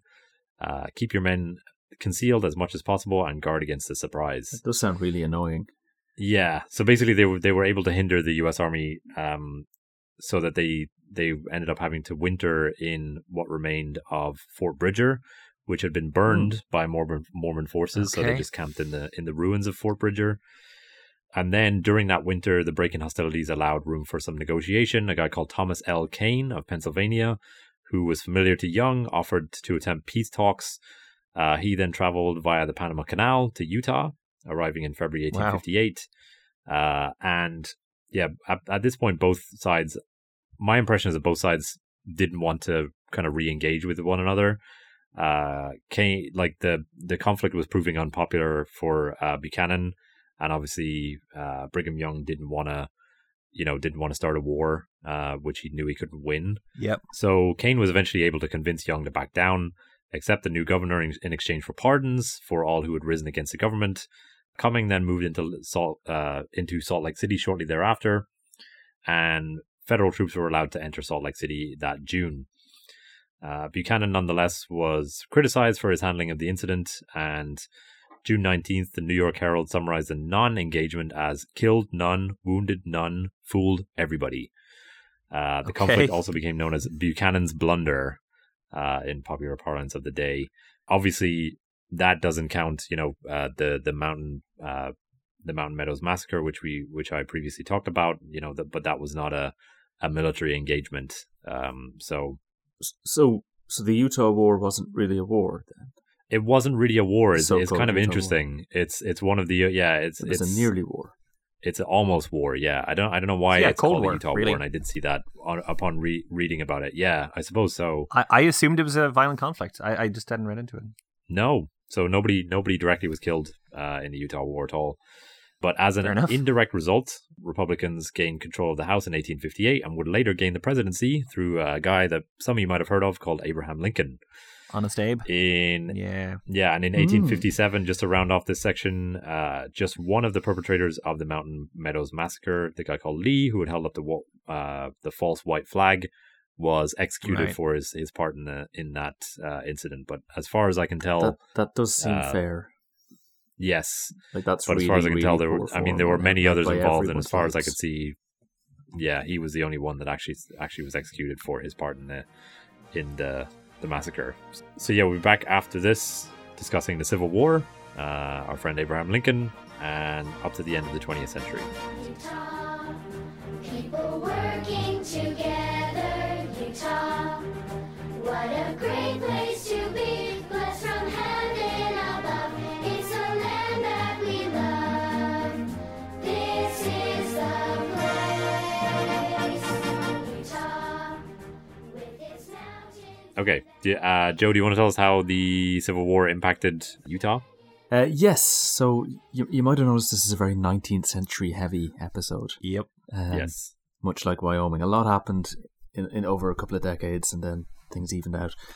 So, in 1861, the Civil War was beginning in America. The very integrity of the Union was at question. And yet technology was trying to unite the USA at the same time. A great continental divide that was sort of a new challenge for the US. Like California had just become the first western coast state, and there were these territories linking them together, and getting news across the continent was becoming a hindrance to there being any kind of unity of purpose between the states. Like it could take up to 100 days to get a message from Washington to California. Yeah, I mean, I think that guy that I mentioned in my section, Kane, as I said, travel via the Panama Canal, which we've discussed before, was basically the fastest way to get from the East Coast to the West Coast at this time, or which the Pony is Express, crazy to think about now. Did some business too. The Pony Express too, yeah, which I should have mentioned was established as a result of the Utah War, actually, because I believe the guys that founded the Pony Express, their previous business was like burnt up. Mule Express in the Utah War, so they decided to start this as a new venture, as an indirect result of that war, or non-war, as it were. Right. Well, the thing I'm talking about will put them out of business within 2 days. Exactly. Yes. Basically, there's a company you might have heard of called Western Union. Oh yeah. Famous now for their money transfers, but they kind of had their name very much tells you what they did. They were involved in connecting the western bit of the Union to the USA via the first transcontinental telegraph. So, telegraph was a big technology all over the East Coast, and all these cities were connected. There were telegrams being sent left, right, and centre, and California had its own network. But there was no way to connect those two together. Right. And basically the Mormons were were instrumental in allowing that to happen. And basically over a summer from July to October 1861, they put up thousands of poles, strung thousands of miles of wire. And so they were polygamists after all. Hilarious, guys. Hilarious joke there. I like to review my own jokes after I make them, so people can understand. So yeah, they were. Salt Lake City was a connection point, and as a result, Brigham Young was allowed to send one of the first messages after President Lincoln had sent a message to California. Brigham Young sent the following telegram: "Dear Sir, I am very much obliged for your kindness manifested through you and Mr. Street in giving me privilege of first message to California. May success ever attend the enterprise. The success of Mr. Street in completing his end of the line under many unfavourable circumstances in so short a time is beyond our most sanguine anticipations. Join your wires at the Russian Empire and we will converse with Europe." So that was his take. Not very to the point, but pretty long telegram. Yeah, I assume he ended it with stop. Yeah. So Brigham Young became a bit obsessed with telegrams, or telegraphs, rather. Okay. And although supplies were short during the war, they did start building the Deseret telegraph system. Of course. Linking all the settlements in Utah. So he wanted to be able to get out his sermons and his ordinances ASAP. And it wasn't finished till 1866. And it became an example of work entrusted to women, which I thought was interesting. So I've got a few quotes here from The Telegraph Comes to Utah from Beehive History. One comment was, 4 young women of Nephi took up the job with enthusiasm. Elizabeth Claridge, Belle Parks, Hetty Grace, and Mary Ellen Love. As Mary Ellen recalled, "We girls had a happy, busy time that summer and enjoyed our study and practice of telegraphy. In the fall, we were assigned to take charge of different offices. We kept in touch with each other by making use of the privilege of chatting over the line after business hours. And they could basically run a telegraph station from their home, and so it didn't interfere with the housework and so on." Wow. Very practical. And then William Bryan, who ended up being Brigham Young's personal telegrapher. He would be on the road with him, and apparently you could just cut into the line anywhere you wanted. So he said of Young, "The president always wanted the news of the day, every day. While on the road from place to place, his secretary in Salt Lake City would read and compile the news from the papers, and such local news as might be desirable for the president. And when I would cut in my telegraph apparatus and give my signal to Salt Lake, my pen would be sweeping over the paper like magic, copying the news. Often the president stopped at places where there was no telegraph office. At such places, I would cut the wires and establish my office anywhere. Anywhere was once upon top of a woodpile in Scipio in a snowstorm. Okay. Wow. So that's awesome. Quite cutting edge stuff there. Yeah. Anyway, so the Civil War had some more widespread effects, though of course it was happening very far away. Federal troops were pulled out of Utah to fight against the Confederates, and there was a bit of a gap in service where until a regiment of California volunteers were sent in to keep an eye on the pesky Mormons. So basically, Lincoln didn't trust the Mormons to be loyal to the Union, so he wasn't happy to put them into battle. Right. And he also didn't want to leave them unwatched. Okay. And the guy who was given the task of having a watch over them was Colonel Patrick E. Connor, who was born on St. Patrick's Day, 1820, in County Kerry, Okay. in Ireland. So, could be a cousin of yours, Mark, maybe. Sure, potentially. So do you want to take his side and be a fan of his? No, I don't, because Oh. I feel like, look, Kerry is a beautiful place, but Okay. we have a darkness to us. I fear That was I the fear right him. answer. This. Yeah. That was the right answer. Yeah. So the Connor and his brigade kind of caused a bit of trouble. Like they set up a fort near to the temple in Salt Lake City at Fort Douglas. The temple construction site, and that made the Mormons uncomfortable. They really wanted to keep an eye on them. He sent his bored soldiers off looking for mineral deposits because he thought if there was more mining to be done, more non-Mormons would come, which he would prefer. He didn't like Mormons very much. Okay. So in 1863, there was an event called the Bear River Massacre, which... sounds pleasant. Yeah.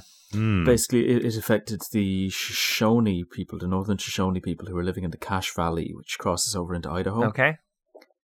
They had obviously been hard hit by the impact of colonization. Tensions were high. There's a lot of hunger in the Shoshone community.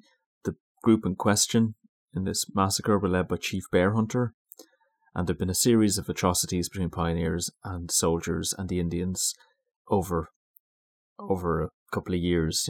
There have been wagon trains attacked. There have been U.S. soldiers shooting at villages. There have been all kinds of back and forth. It came to a head with an attack on some miners along the Montana Trail, some of whom escaped and went to Salt Lake City, where Chief Justice Kinney issued warrants for Bear Hunter and a few other of the chiefs to be arrested. And he encouraged the marshals to seek military assistance to, quote, effect the arrest of the guilty Indians, Okay. end quote. Colonel Patrick Connor decided this was an opportunity to, end quote, solve the Shoshone problem. Uh-oh. And so he took his militia the 140 miles north to the Cache Valley. Basically, his men were hungry for a fight. They were kind of fed up being in Utah and not being in the Civil War, being on service away from home, but just watching mail wagons and going mining. Crap it wasn't work. really what they signed up for. Yeah. So they wanted to, quote, serve their country and shooting traitors instead of eating rations and freezing to death around a sagebrush fire. Yeah, but I think any time that you stray into the territory of we're going to solve insert group of people here problem, Yeah. You're straying onto the dark side. Yeah. If the people themselves are the problem, there's only one Yes. solution that tends to kind of come from that. Yep, you're not wrong. The Deseret News, which was the one that was a Mormon newspaper, callously said this in favour of the expedition of soldiers north. Right. They said, with ordinary good luck, the volunteers will wipe them out. We wish this community rid of all such parties, and if Colonel Connor be successful in reaching that bastard class of humans who play with the lives of the peaceable and law-abiding citizens in this way, we shall be pleased to acknowledge our obligations. Huzzah! So it's not 100% clear if they're just talking about the particular group that has been doing the attacking or all Shoshone people. Let your imagination fill in the blanks, I think, is the policy there. So Connor was quite sneaky. He basically split his party in two to kind of conceal the numbers and confuse the people who weren't necessarily expecting an attack in the deep winter. By the time they did attack, the Shoshone people camped in the Bear River. It was probably minus 20 degrees Celsius. Jeez. 29th of January, and uncharacteristically cold even for that part of the world. And basically 200 troops kind of suddenly attacked the group, who really, they kind of knew there were troops around, but they were expecting a discussion. Right. An attempt to come to terms. And so they had some kind of meager defensive construction put in place, but nothing that could hold up to this amount of well-armed, uniformed troops. Yeah. I think the amount of firearms that were between them was paltry. So the initial attack actually led to some losses by the Americans, the US troops, who pulled back, and then they flanked the camp and just kept shooting until the Shoshone people ran out of ammo. And there's differing reports. Some reports say almost all the men were killed, at least, and many of the women and children. Some say a lot of people survived by playing dead and later escaped. But the long and the short of it is that after the Bear River Massacre, only about 1,250 Shoshone people were left alive in total. Wow. And their influence in the Cache Valley diminished significantly. And how many were killed, Joe? Roughly? Anywhere between 200 and 600. Right. Oh my God. Great. Depending who you ask. So up to like a third of their population, basically. Yeah. Wow. Yeah.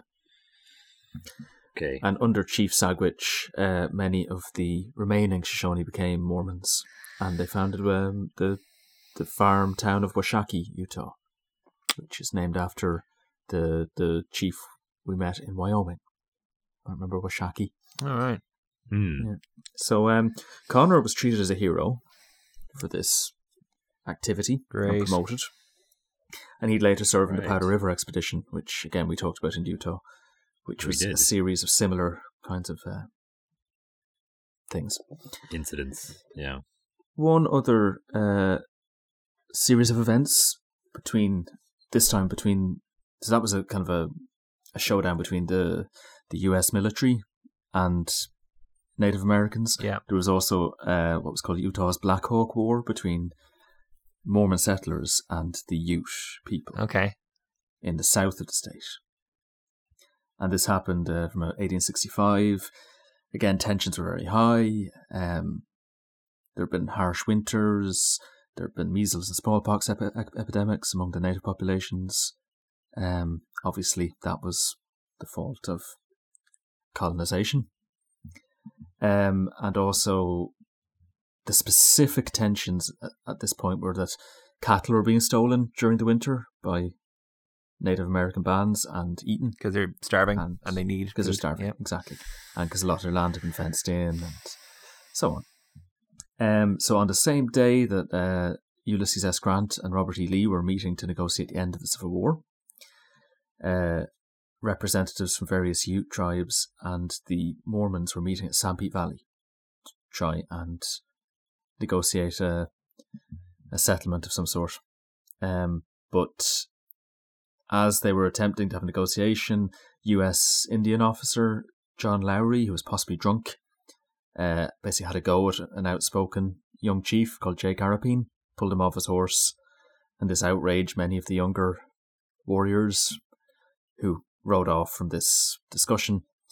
And one of those was a guy called Antonga Blackhawk, who would become a leader of this series of skirmishes, about 150 different battles and skirmishes over the course of a couple of years. Oh, so a proper war then, not like... Well, a proper raiding series, maybe. During this war, there was a treaty signed at the Spanish Fork between many Paiutes and Utes, forcing them into signing over the ancestral lands in return for the Uintah Reservation, okay, which is not the best land in Utah. They were given nearly $1 million, paid out over, I think, a couple of decades. I'm not sure if it was actually paid, but that was what they agreed to. And Brigham Young was quite direct with the chiefs. Some of them were unwilling to sell, and he told them, if you do not sell your lands to the government, they will take it, whether you are willing to sell it or not. And also, the land does not belong to you, nor to me, nor to the government. It belongs to the Lord. Which I'm sure was reassuring. Yeah, that's a welcoming message.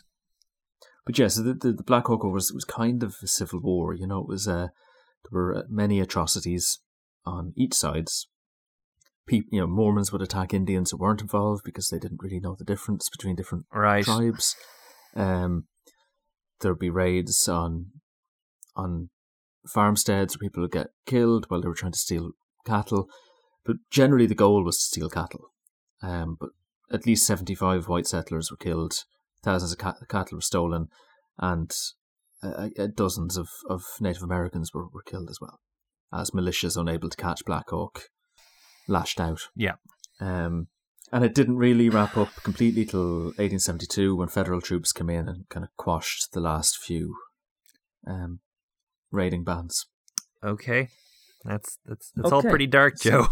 Yeah, we're nearly getting to the 20th century now. So the first transcontinental railroad was built in 1869, completed at Promontory Summit north of Salt Lake City. Oh, so that as in on a national level, like the transcontinental. Yep. Oh, right. So linking again, much like the telegraph had done, but taking longer. This led to an influx of new settlers and businesses, including non-Mormons. And this train line, actually, I have to tell you an anecdote. The first time I ever heard the word Mormon, or came across the idea of Mormons, was in reading a book that we should be familiar with. I don't know. Go on. The Bible? No. Peg Sayers? Where are you going with this? I first read about Mormons in Around the World in 80 Days. Oh, sure. Right. Okay. So in chapter 27... they're getting a train across the United States, about to stop in Salt Lake City.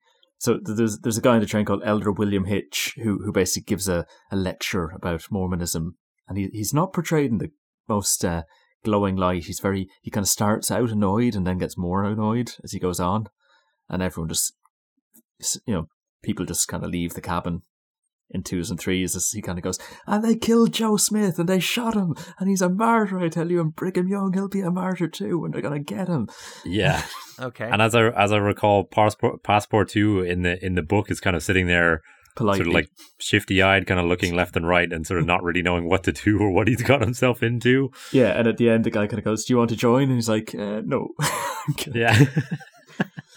But yeah, I remember as a kid kind of going, what's polygamy?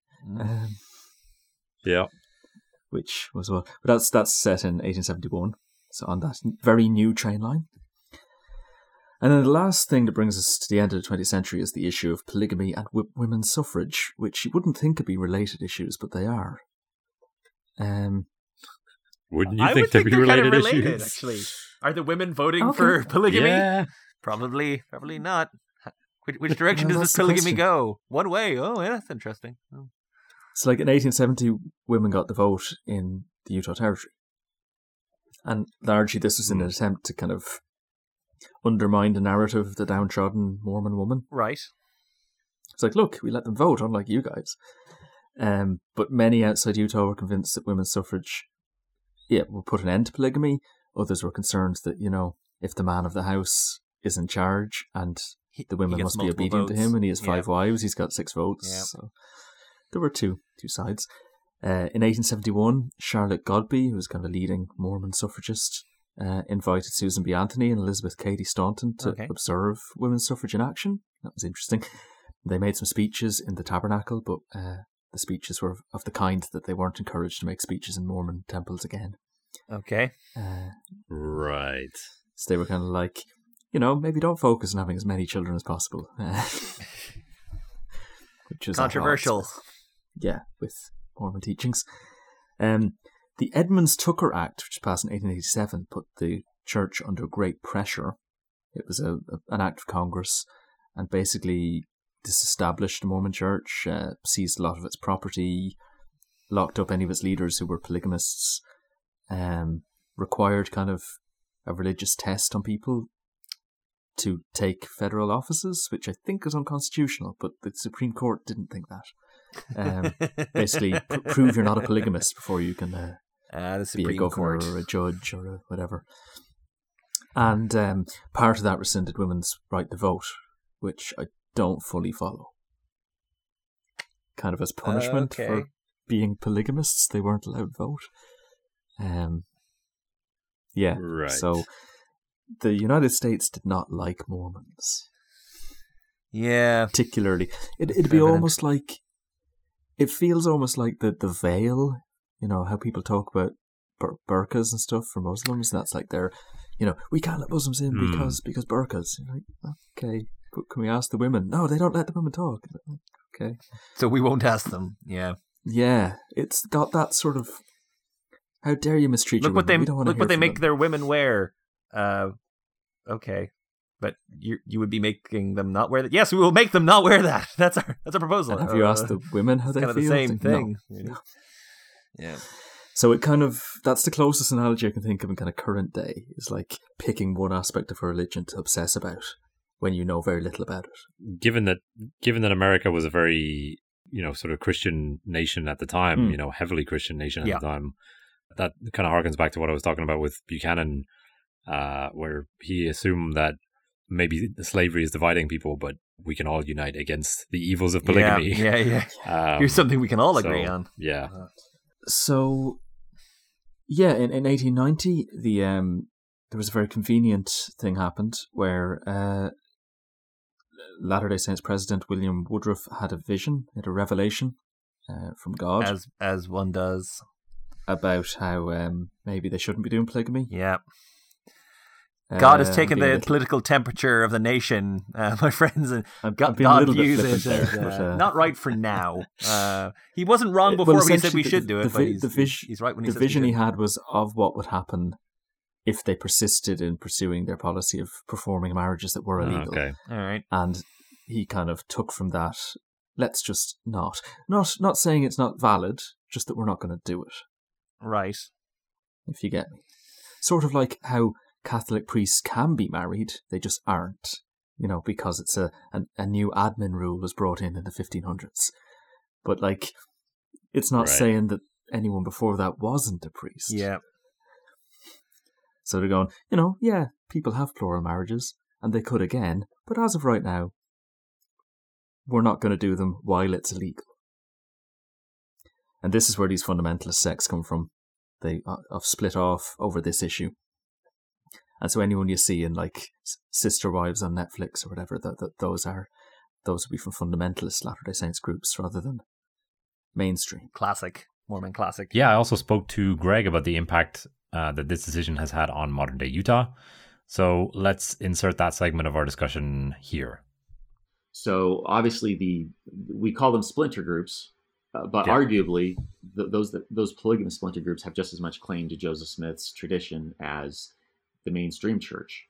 Just as we could even say with the 1844 split, when Brigham Young took most Mormons and, you know, a minority stayed in the Midwest. So it's become a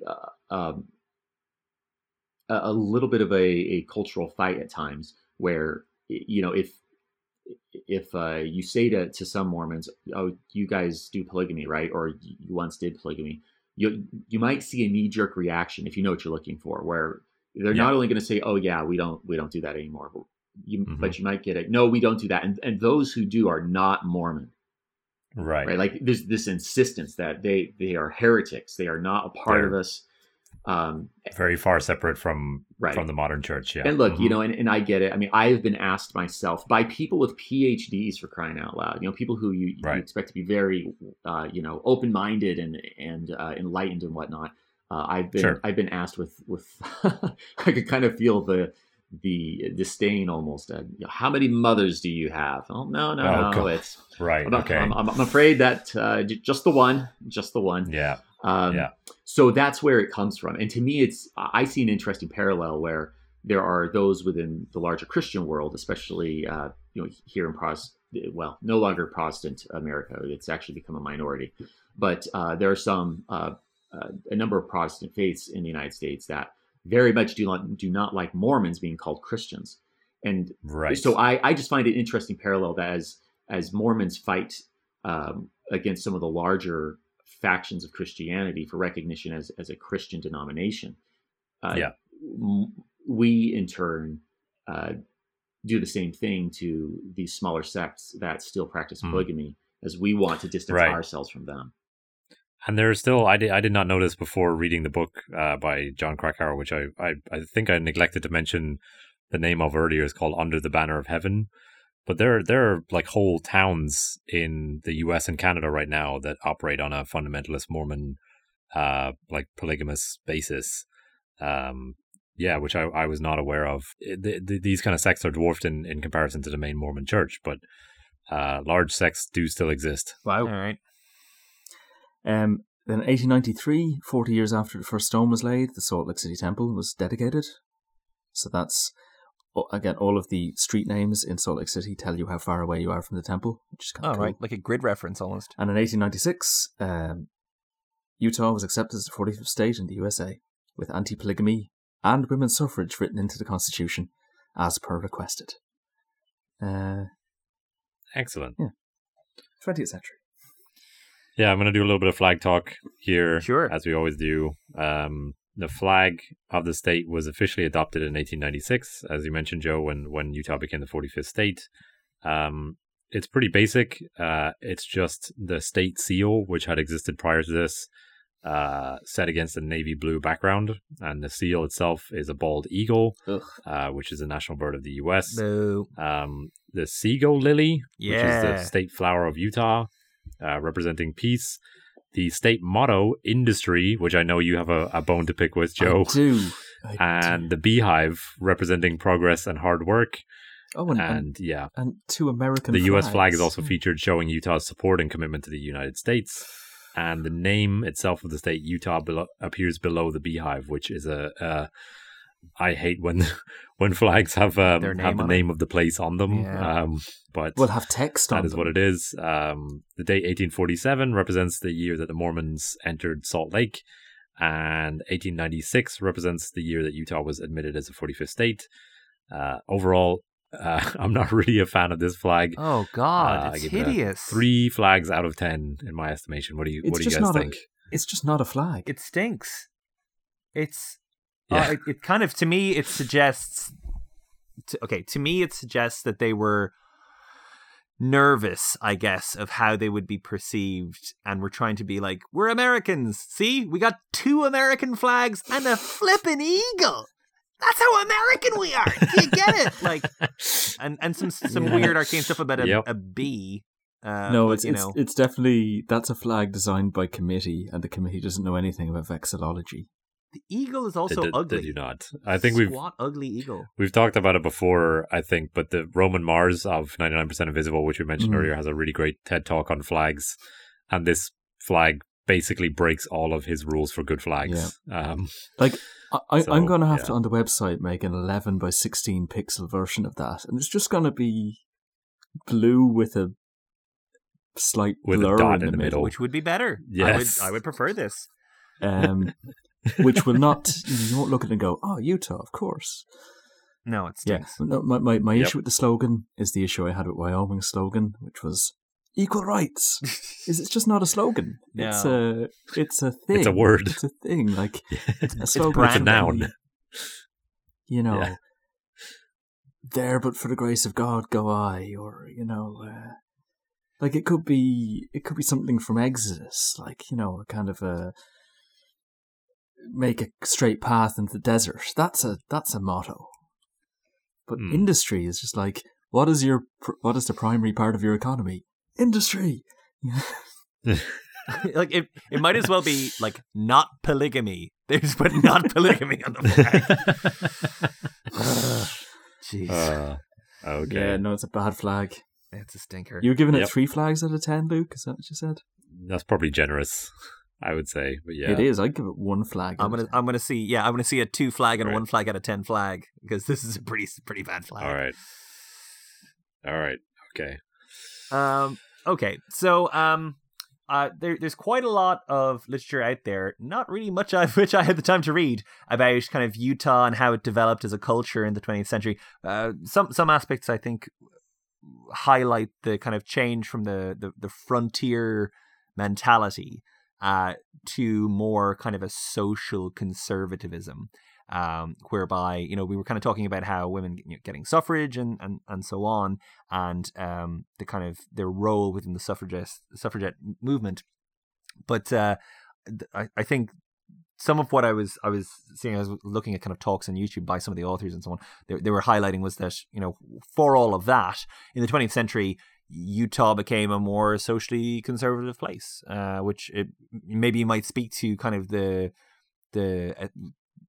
greater confidence, I guess, the Mormon Church had in its role in Utah, and it actually kind of started to adopt a similar role as to, you know, just Christianity in other kind of states, and it just kind of followed that mold, essentially.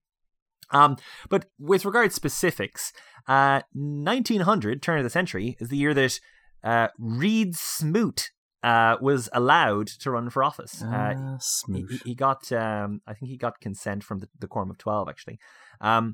He was elected to the Senate in 1903, which was awkward because the Senate assumed that he was one of those polygamists we've been talking about, because, you know, they were still hung up on this issue. So their view was that he shouldn't be allowed to serve because he's probably a polygamist, we assume.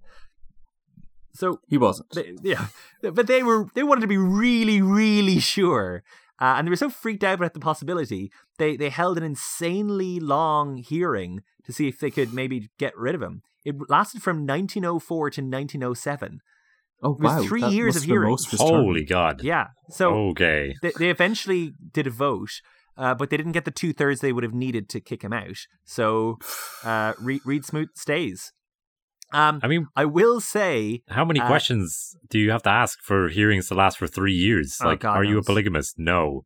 Okay, we're going to ask you again. Are you a polygamist? No, I think there was the element of, do you support polygamy? Right. I think that was maybe... Rather than his personal marital circumstances, But again, how many different ways are there to phrase that question? It's like, it's a fair point. 3 years to ask it. Say this really hot woman wanted to marry you as well as your wife, you know?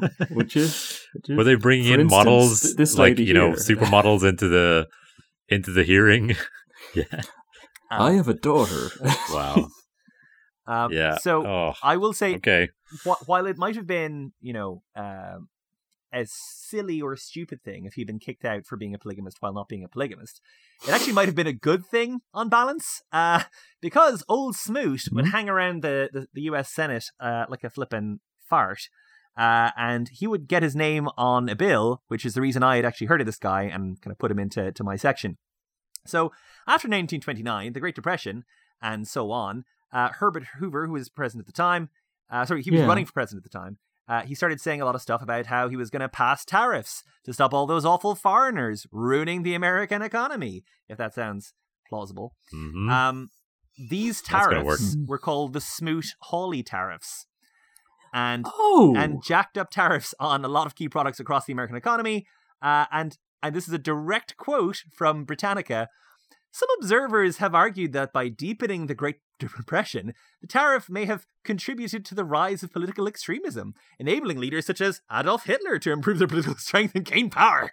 So, thanks, Reed Smoot. Wow. Dummy. All right.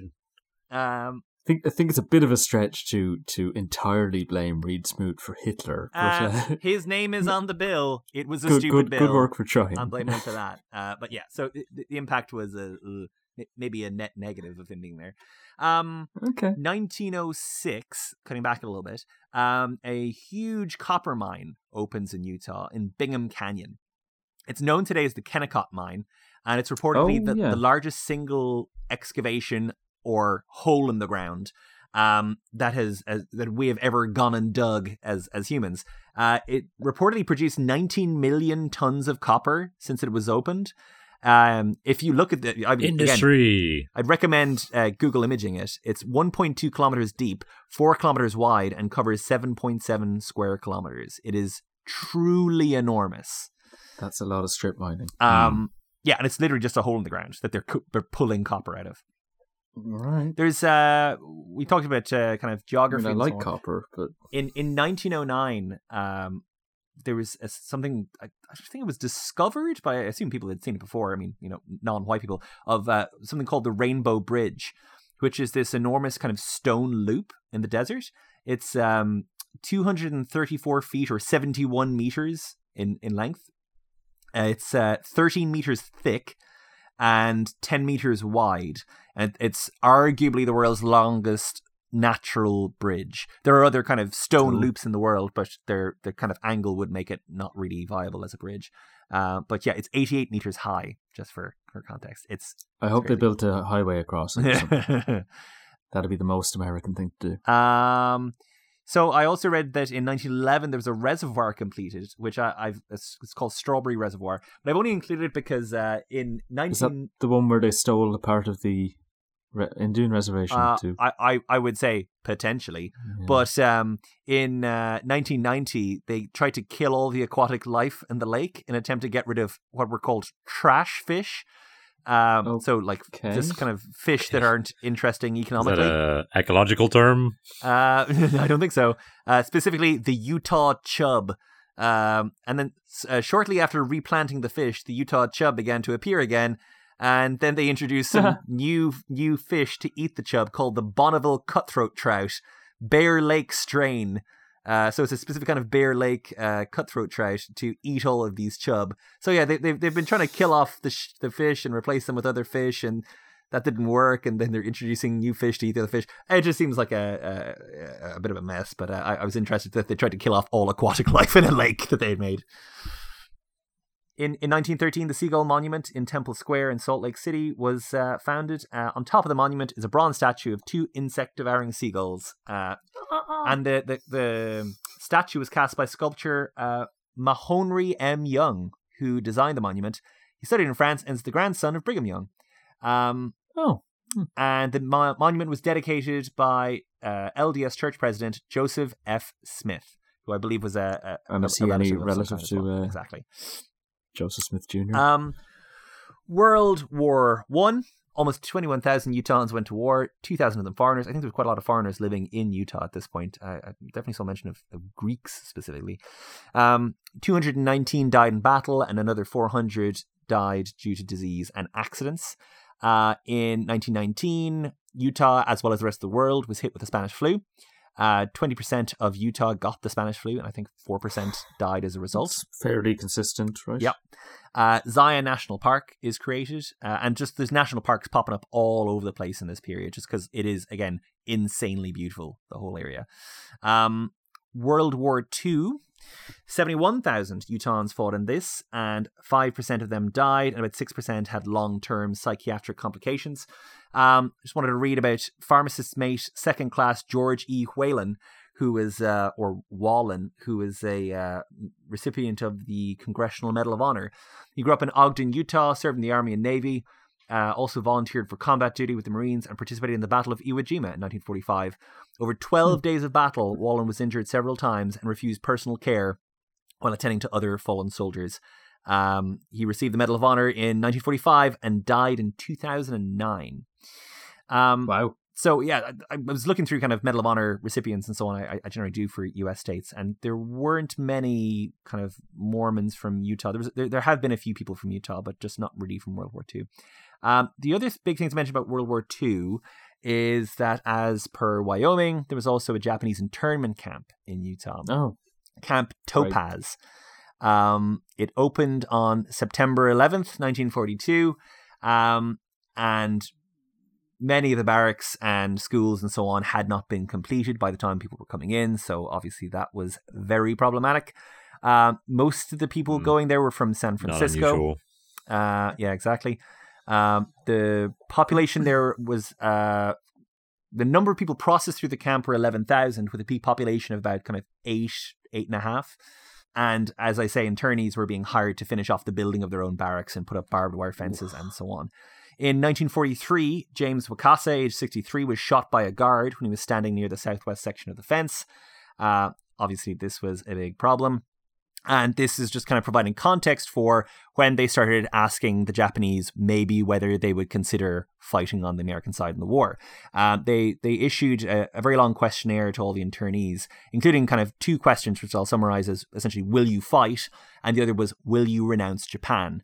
That second was very problematic because for the older generation, the first generation of Japanese immigrants, they had actually been prohibited from becoming American citizens. So in answering yes to will you renounce Japan, it would have potentially left them stateless. Exactly. So people were really angry about this because you're putting us in a position that we can't comply with, and then you've already imprisoned us. So what are you going to do if we answer no? In fact, if people answered no to both questions on the loyalty questionnaire, they were sent to a segregated camp, Tule Lake, and threatened with deportation. So it was pretty unpleasant. There were 105 volunteers who left Topaz for active duty. And I think they were integrated into the unit, which the members of that other camp from Wyoming were included in, but which was very celebrated. And, that unit did amazing stuff. So also in 1943, there was a huge steel plant set up in Utah, and this was kind of contributed to the war effort. But the reason I mention it is because in 1984, it was the set for the film Footloose, which was shot entirely in Utah, and this was the Geneva Steel Mill, which is now closed. But that's where the famous dance sequence in Footloose is held. Cool. Skipping forward a little bit, 1958, a group of brothers began their meteoric rise to fame. Alan Wayne, Merrill, and Jay would eventually be joined by Donnie, who would then grow to overshadow his brothers with his sister Marie, the Osmonds. Of course, they were Mormons. They are super Mormon, yes. They did look very wholesome. Very, very wholesome. I never put that together.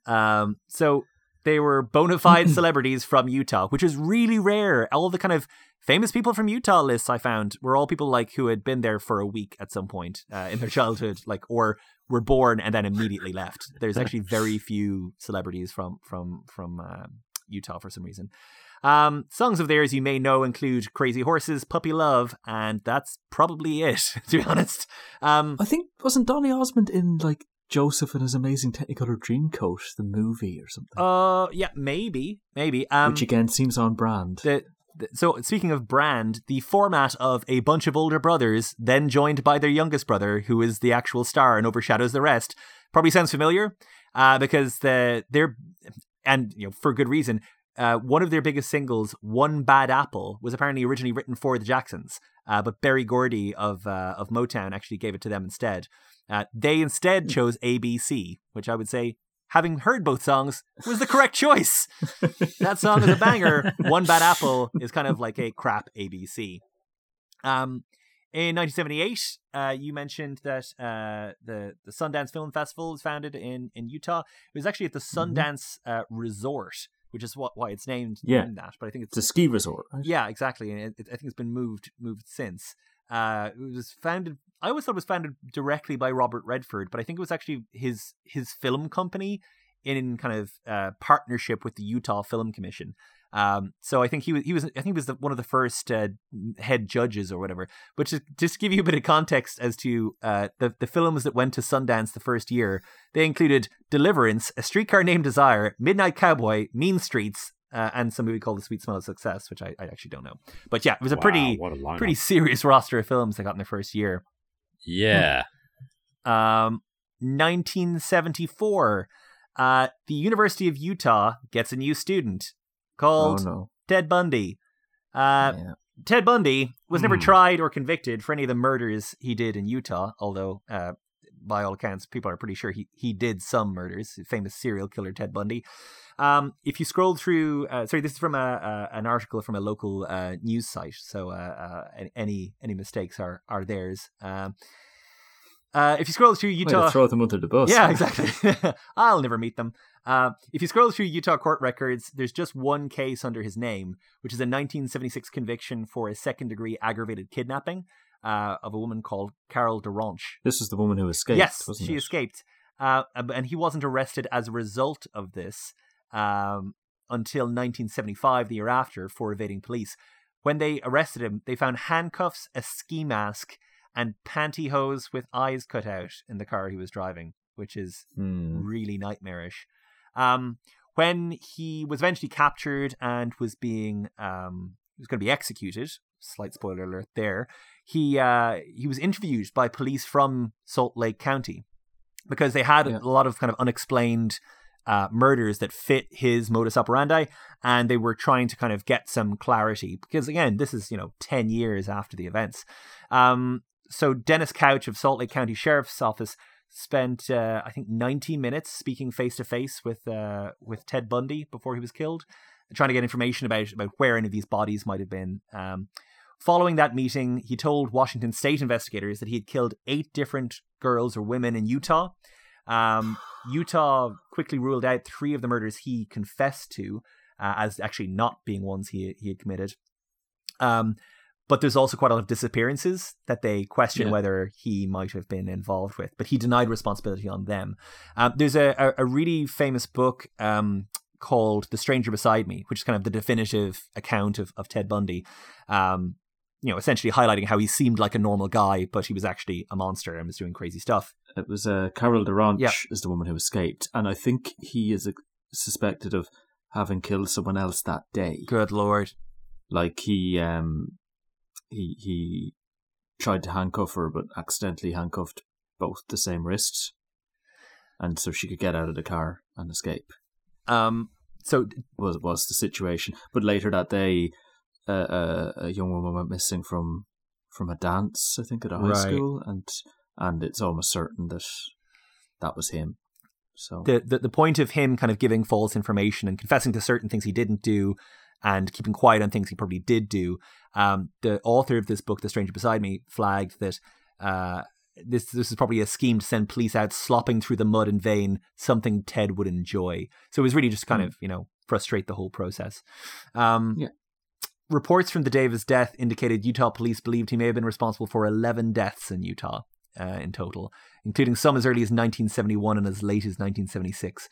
But they could only actually pin 5 killings on him. So fast forward a little bit. 1995, Utah wins the bid for the 2002 Winter Olympics in Salt Lake City.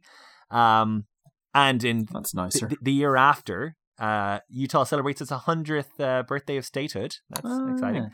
In 1998, journalists obtained a draft copy of a letter written in 1996 on Salt Lake Organizing Committee stationery by one of its top officials. This is in the pitch for the Olympics.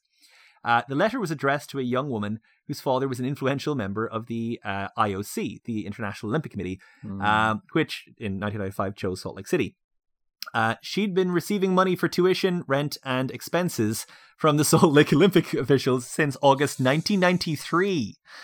And I quote from the letter, "Under the current budget situation, it will be difficult to continue the scholarship program with you," wrote David Johnson, second in command of the Salt Lake Organizing Committee, to Sonia Esomba, who was a student at the American University in Washington, D.C. at the time. "The enclosed check for $10,114.99 will have to be our last payment for tuition." Officials revealed that Esomba had received $108,000 from the Salt Lake Olympic Committee for her tuition, and they had overall lavished $1 million worth of gifts on 24 of the 114 IOC members to ensure the Utah City won the 2002 Olympics.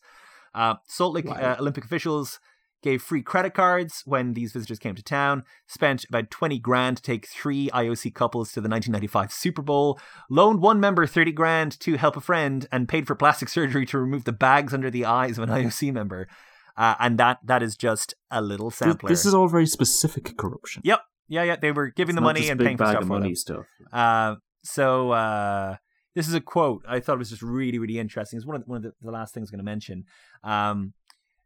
Just on the context of this corruption in the context of Utah.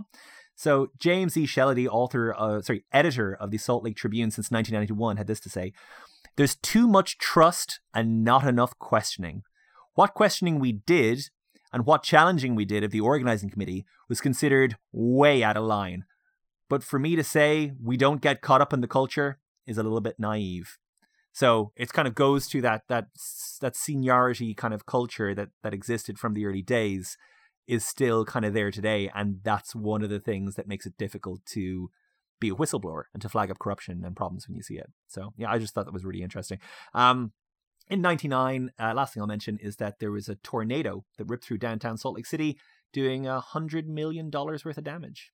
And that's the 20th century. So like, we can say that politically, Utah tends to vote Republican. Yep.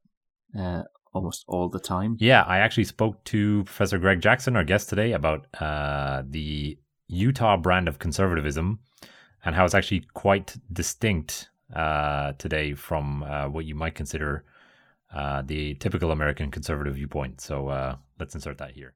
A few of the things that our Mormon roots have left us with that I think is absolutely lost on the national level and international level, because of course, why on earth is anyone going to think about, this little state with 3 million people in a country of over 300 million, especially when we are the quote unquote weird Mormons in the eyes of many.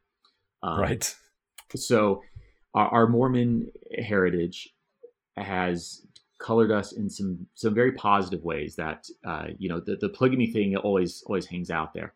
But touching back on that idea of being religious refugees, that hangs over us. And so as I watch, I have no interest in really, getting into nitty gritty of American politics. I eschew that very intentionally when it comes to podcasts. Okay. But this is a very heavily red state.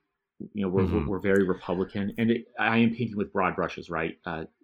Salt Lake City is very Democratic, but Republicanism or conservatism, perhaps is the better word, in Utah is different than it is in other states. Okay. It's got more of a libertarian lean, and as all this discussion has been going on, whatever your listeners' views may be, I'm not looking to comment on it. But with President Trump calling for a border wall and things of that nature, that hasn't really ever resonated with Utahns. The talk of immigration concerns, not that there aren't people in the state who have those views. You can find somebody anywhere who has whatever view. Oh yeah, for sure. But going back to even the primary of 2016, when President Trump was already starting to lock up states, and so you start to get the in March voting, and Utah utterly rejected him. Only 15% of Utah Republicans were on board, and so that tension is still. Trump has won over the state more so now, as the years have gone on, and it's become clear he won. Right, he's the president. But it still lags. He still doesn't have the same pull here that he does in other red states. And I mean, just 2 months ago, I think it was, the governor sent a letter to the Trump administration asking him, please send us more refugees. We have the space. We welcome them. And I think that.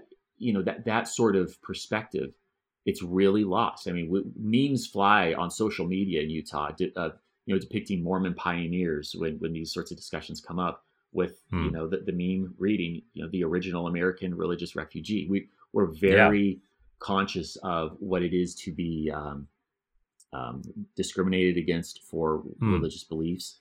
And we don't even have to talk about the current deals with President Trump. Looking back at some of our legislators as they've been in Washington, it always catches a lot of the GOP establishment off guard when they try to do something when it comes to religion at times, or minority, kind of minority groups, and the usually super dependable congressional rep or senator who's Mormon, it says, sorry, we're not on board with that. That's not happening. And the current senator is Mitt Romney, who's not even from here, but is a Mormon. True, he was Massachusetts originally, wasn't he? He was.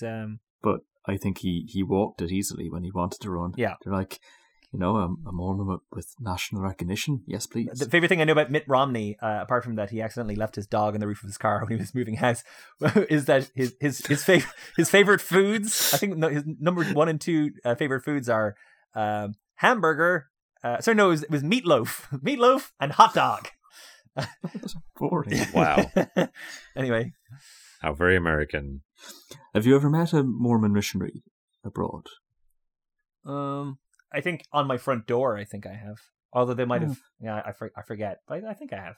I actually, Luke, when When I was with you in Macau many years ago, I got chatting to a very well-dressed, very polite young man who it turned out wanted to tell me the good news about our Lord and Saviour. I think I remember that. Yeah, and he was like, yeah, very nice, very earnest, very young. Right. And very committed. Fair enough.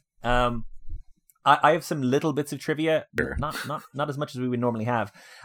Famous people, I mentioned, very hard to find famous people from here. Roseanne Barr was born here. And also the Gore brothers, as in the inventors of Gore-Tex. Yeah. Okay. They're the second biggest producer of tart cherries and also of mink in the US. That's from beeftolive.com, which I've quoted in the past. There's a town... John Browning, the inventor of the Browning automatic rifle, was born in Ogden. All right, fair enough. So they do like guns. There's a town called Levan in Utah, which is navel spelt backwards, and it's so named because it's in the middle of Utah. Oh, that's cute. The TV series Touched by an Angel was set here. Almost no other TV series as far as I could tell. I read that Utah was a big target for tech companies, but I actually looked this up, and while they talk about this a lot, of like, there's a city on the grow, Salt Lake City, tech. But if you actually look at the list of major tech hubs in the US based on tech jobs per 1,000, it doesn't have a city in the top 20. So it ranks behind Columbus, Ohio. So I think that's not really quite a true thing. Sports. Utah's professional sports teams include the Utah Jazz of the NBA, and the other sports is kind of lower leagues, lower tiers. But I always wondered why Utah Jazz. Where does that come from? Yeah, I used to love playing as them in a NBA Jam on the Super Nintendo. So the reason they're called the Utah Jazz is because they used to be the New Orleans Jazz. That makes more sense. And they stole them, of course. Acquired Is them. jazz allowed in Utah? It's not the jazziest of places. It does seem strangely ironic. They have the Salt Lake Buzz of AAA baseball, the Utah Grizzlies hockey club of the IHL, and the Utah Stars with 2 Zs. Actually, wait. So wait, the Jazz, the Buzz, it's all B related. There's a theme. Yeah. The Stars has 2 Zs, Grizzlies has 2 Zs, Buzz has 2 Zs, and Jazz has 2 Zs. Right. I think it's all B related. Okay, fair enough. That makes sense. I've just made my own trivia there. Yeah, that's kind of it. Population growth is pretty high and continues to grow. It's one of the fastest growing states in the union. But because again, Mormons tend to get married young, they tend to have children, which helps with the economy as well. They have lots of children. The doctrine is to have as many kids as you can support, as far as I understand. So they tend to have quite large families. I believe that Utah has the second highest birth rate in the U.S. after, I think, South Dakota, I want to say. Oh, wow. I read the highest in some things, but they might have been out of date as well. I think it's always there or thereabouts. I think it might have been the highest at one point, yeah. Yeah. And a third of the population is under 18. So that's probably the youngest population in the US. Right. All right, so to round out this episode, first, I want to say a big thank you to Professor Greg Jackson for talking to me on this episode. Again, you can find our conversation on our Patreon page, patreon.com/80dayspodcast. And you can also avail of extra bonus content and perks if you back us on Patreon. Here's Greg telling you where you can find more of his work online. So you can find History That Doesn't Suck on all the usual places when it comes to podcasts, from iTunes, Spotify, and of course online. Feel free to go to our website, historythatdoesn'tsuck.com. Again, I'm Greg Jackson. I'm a professor at Utah Valley University and teach courses related to history, religion, the sorts of things you'd expect from this interview.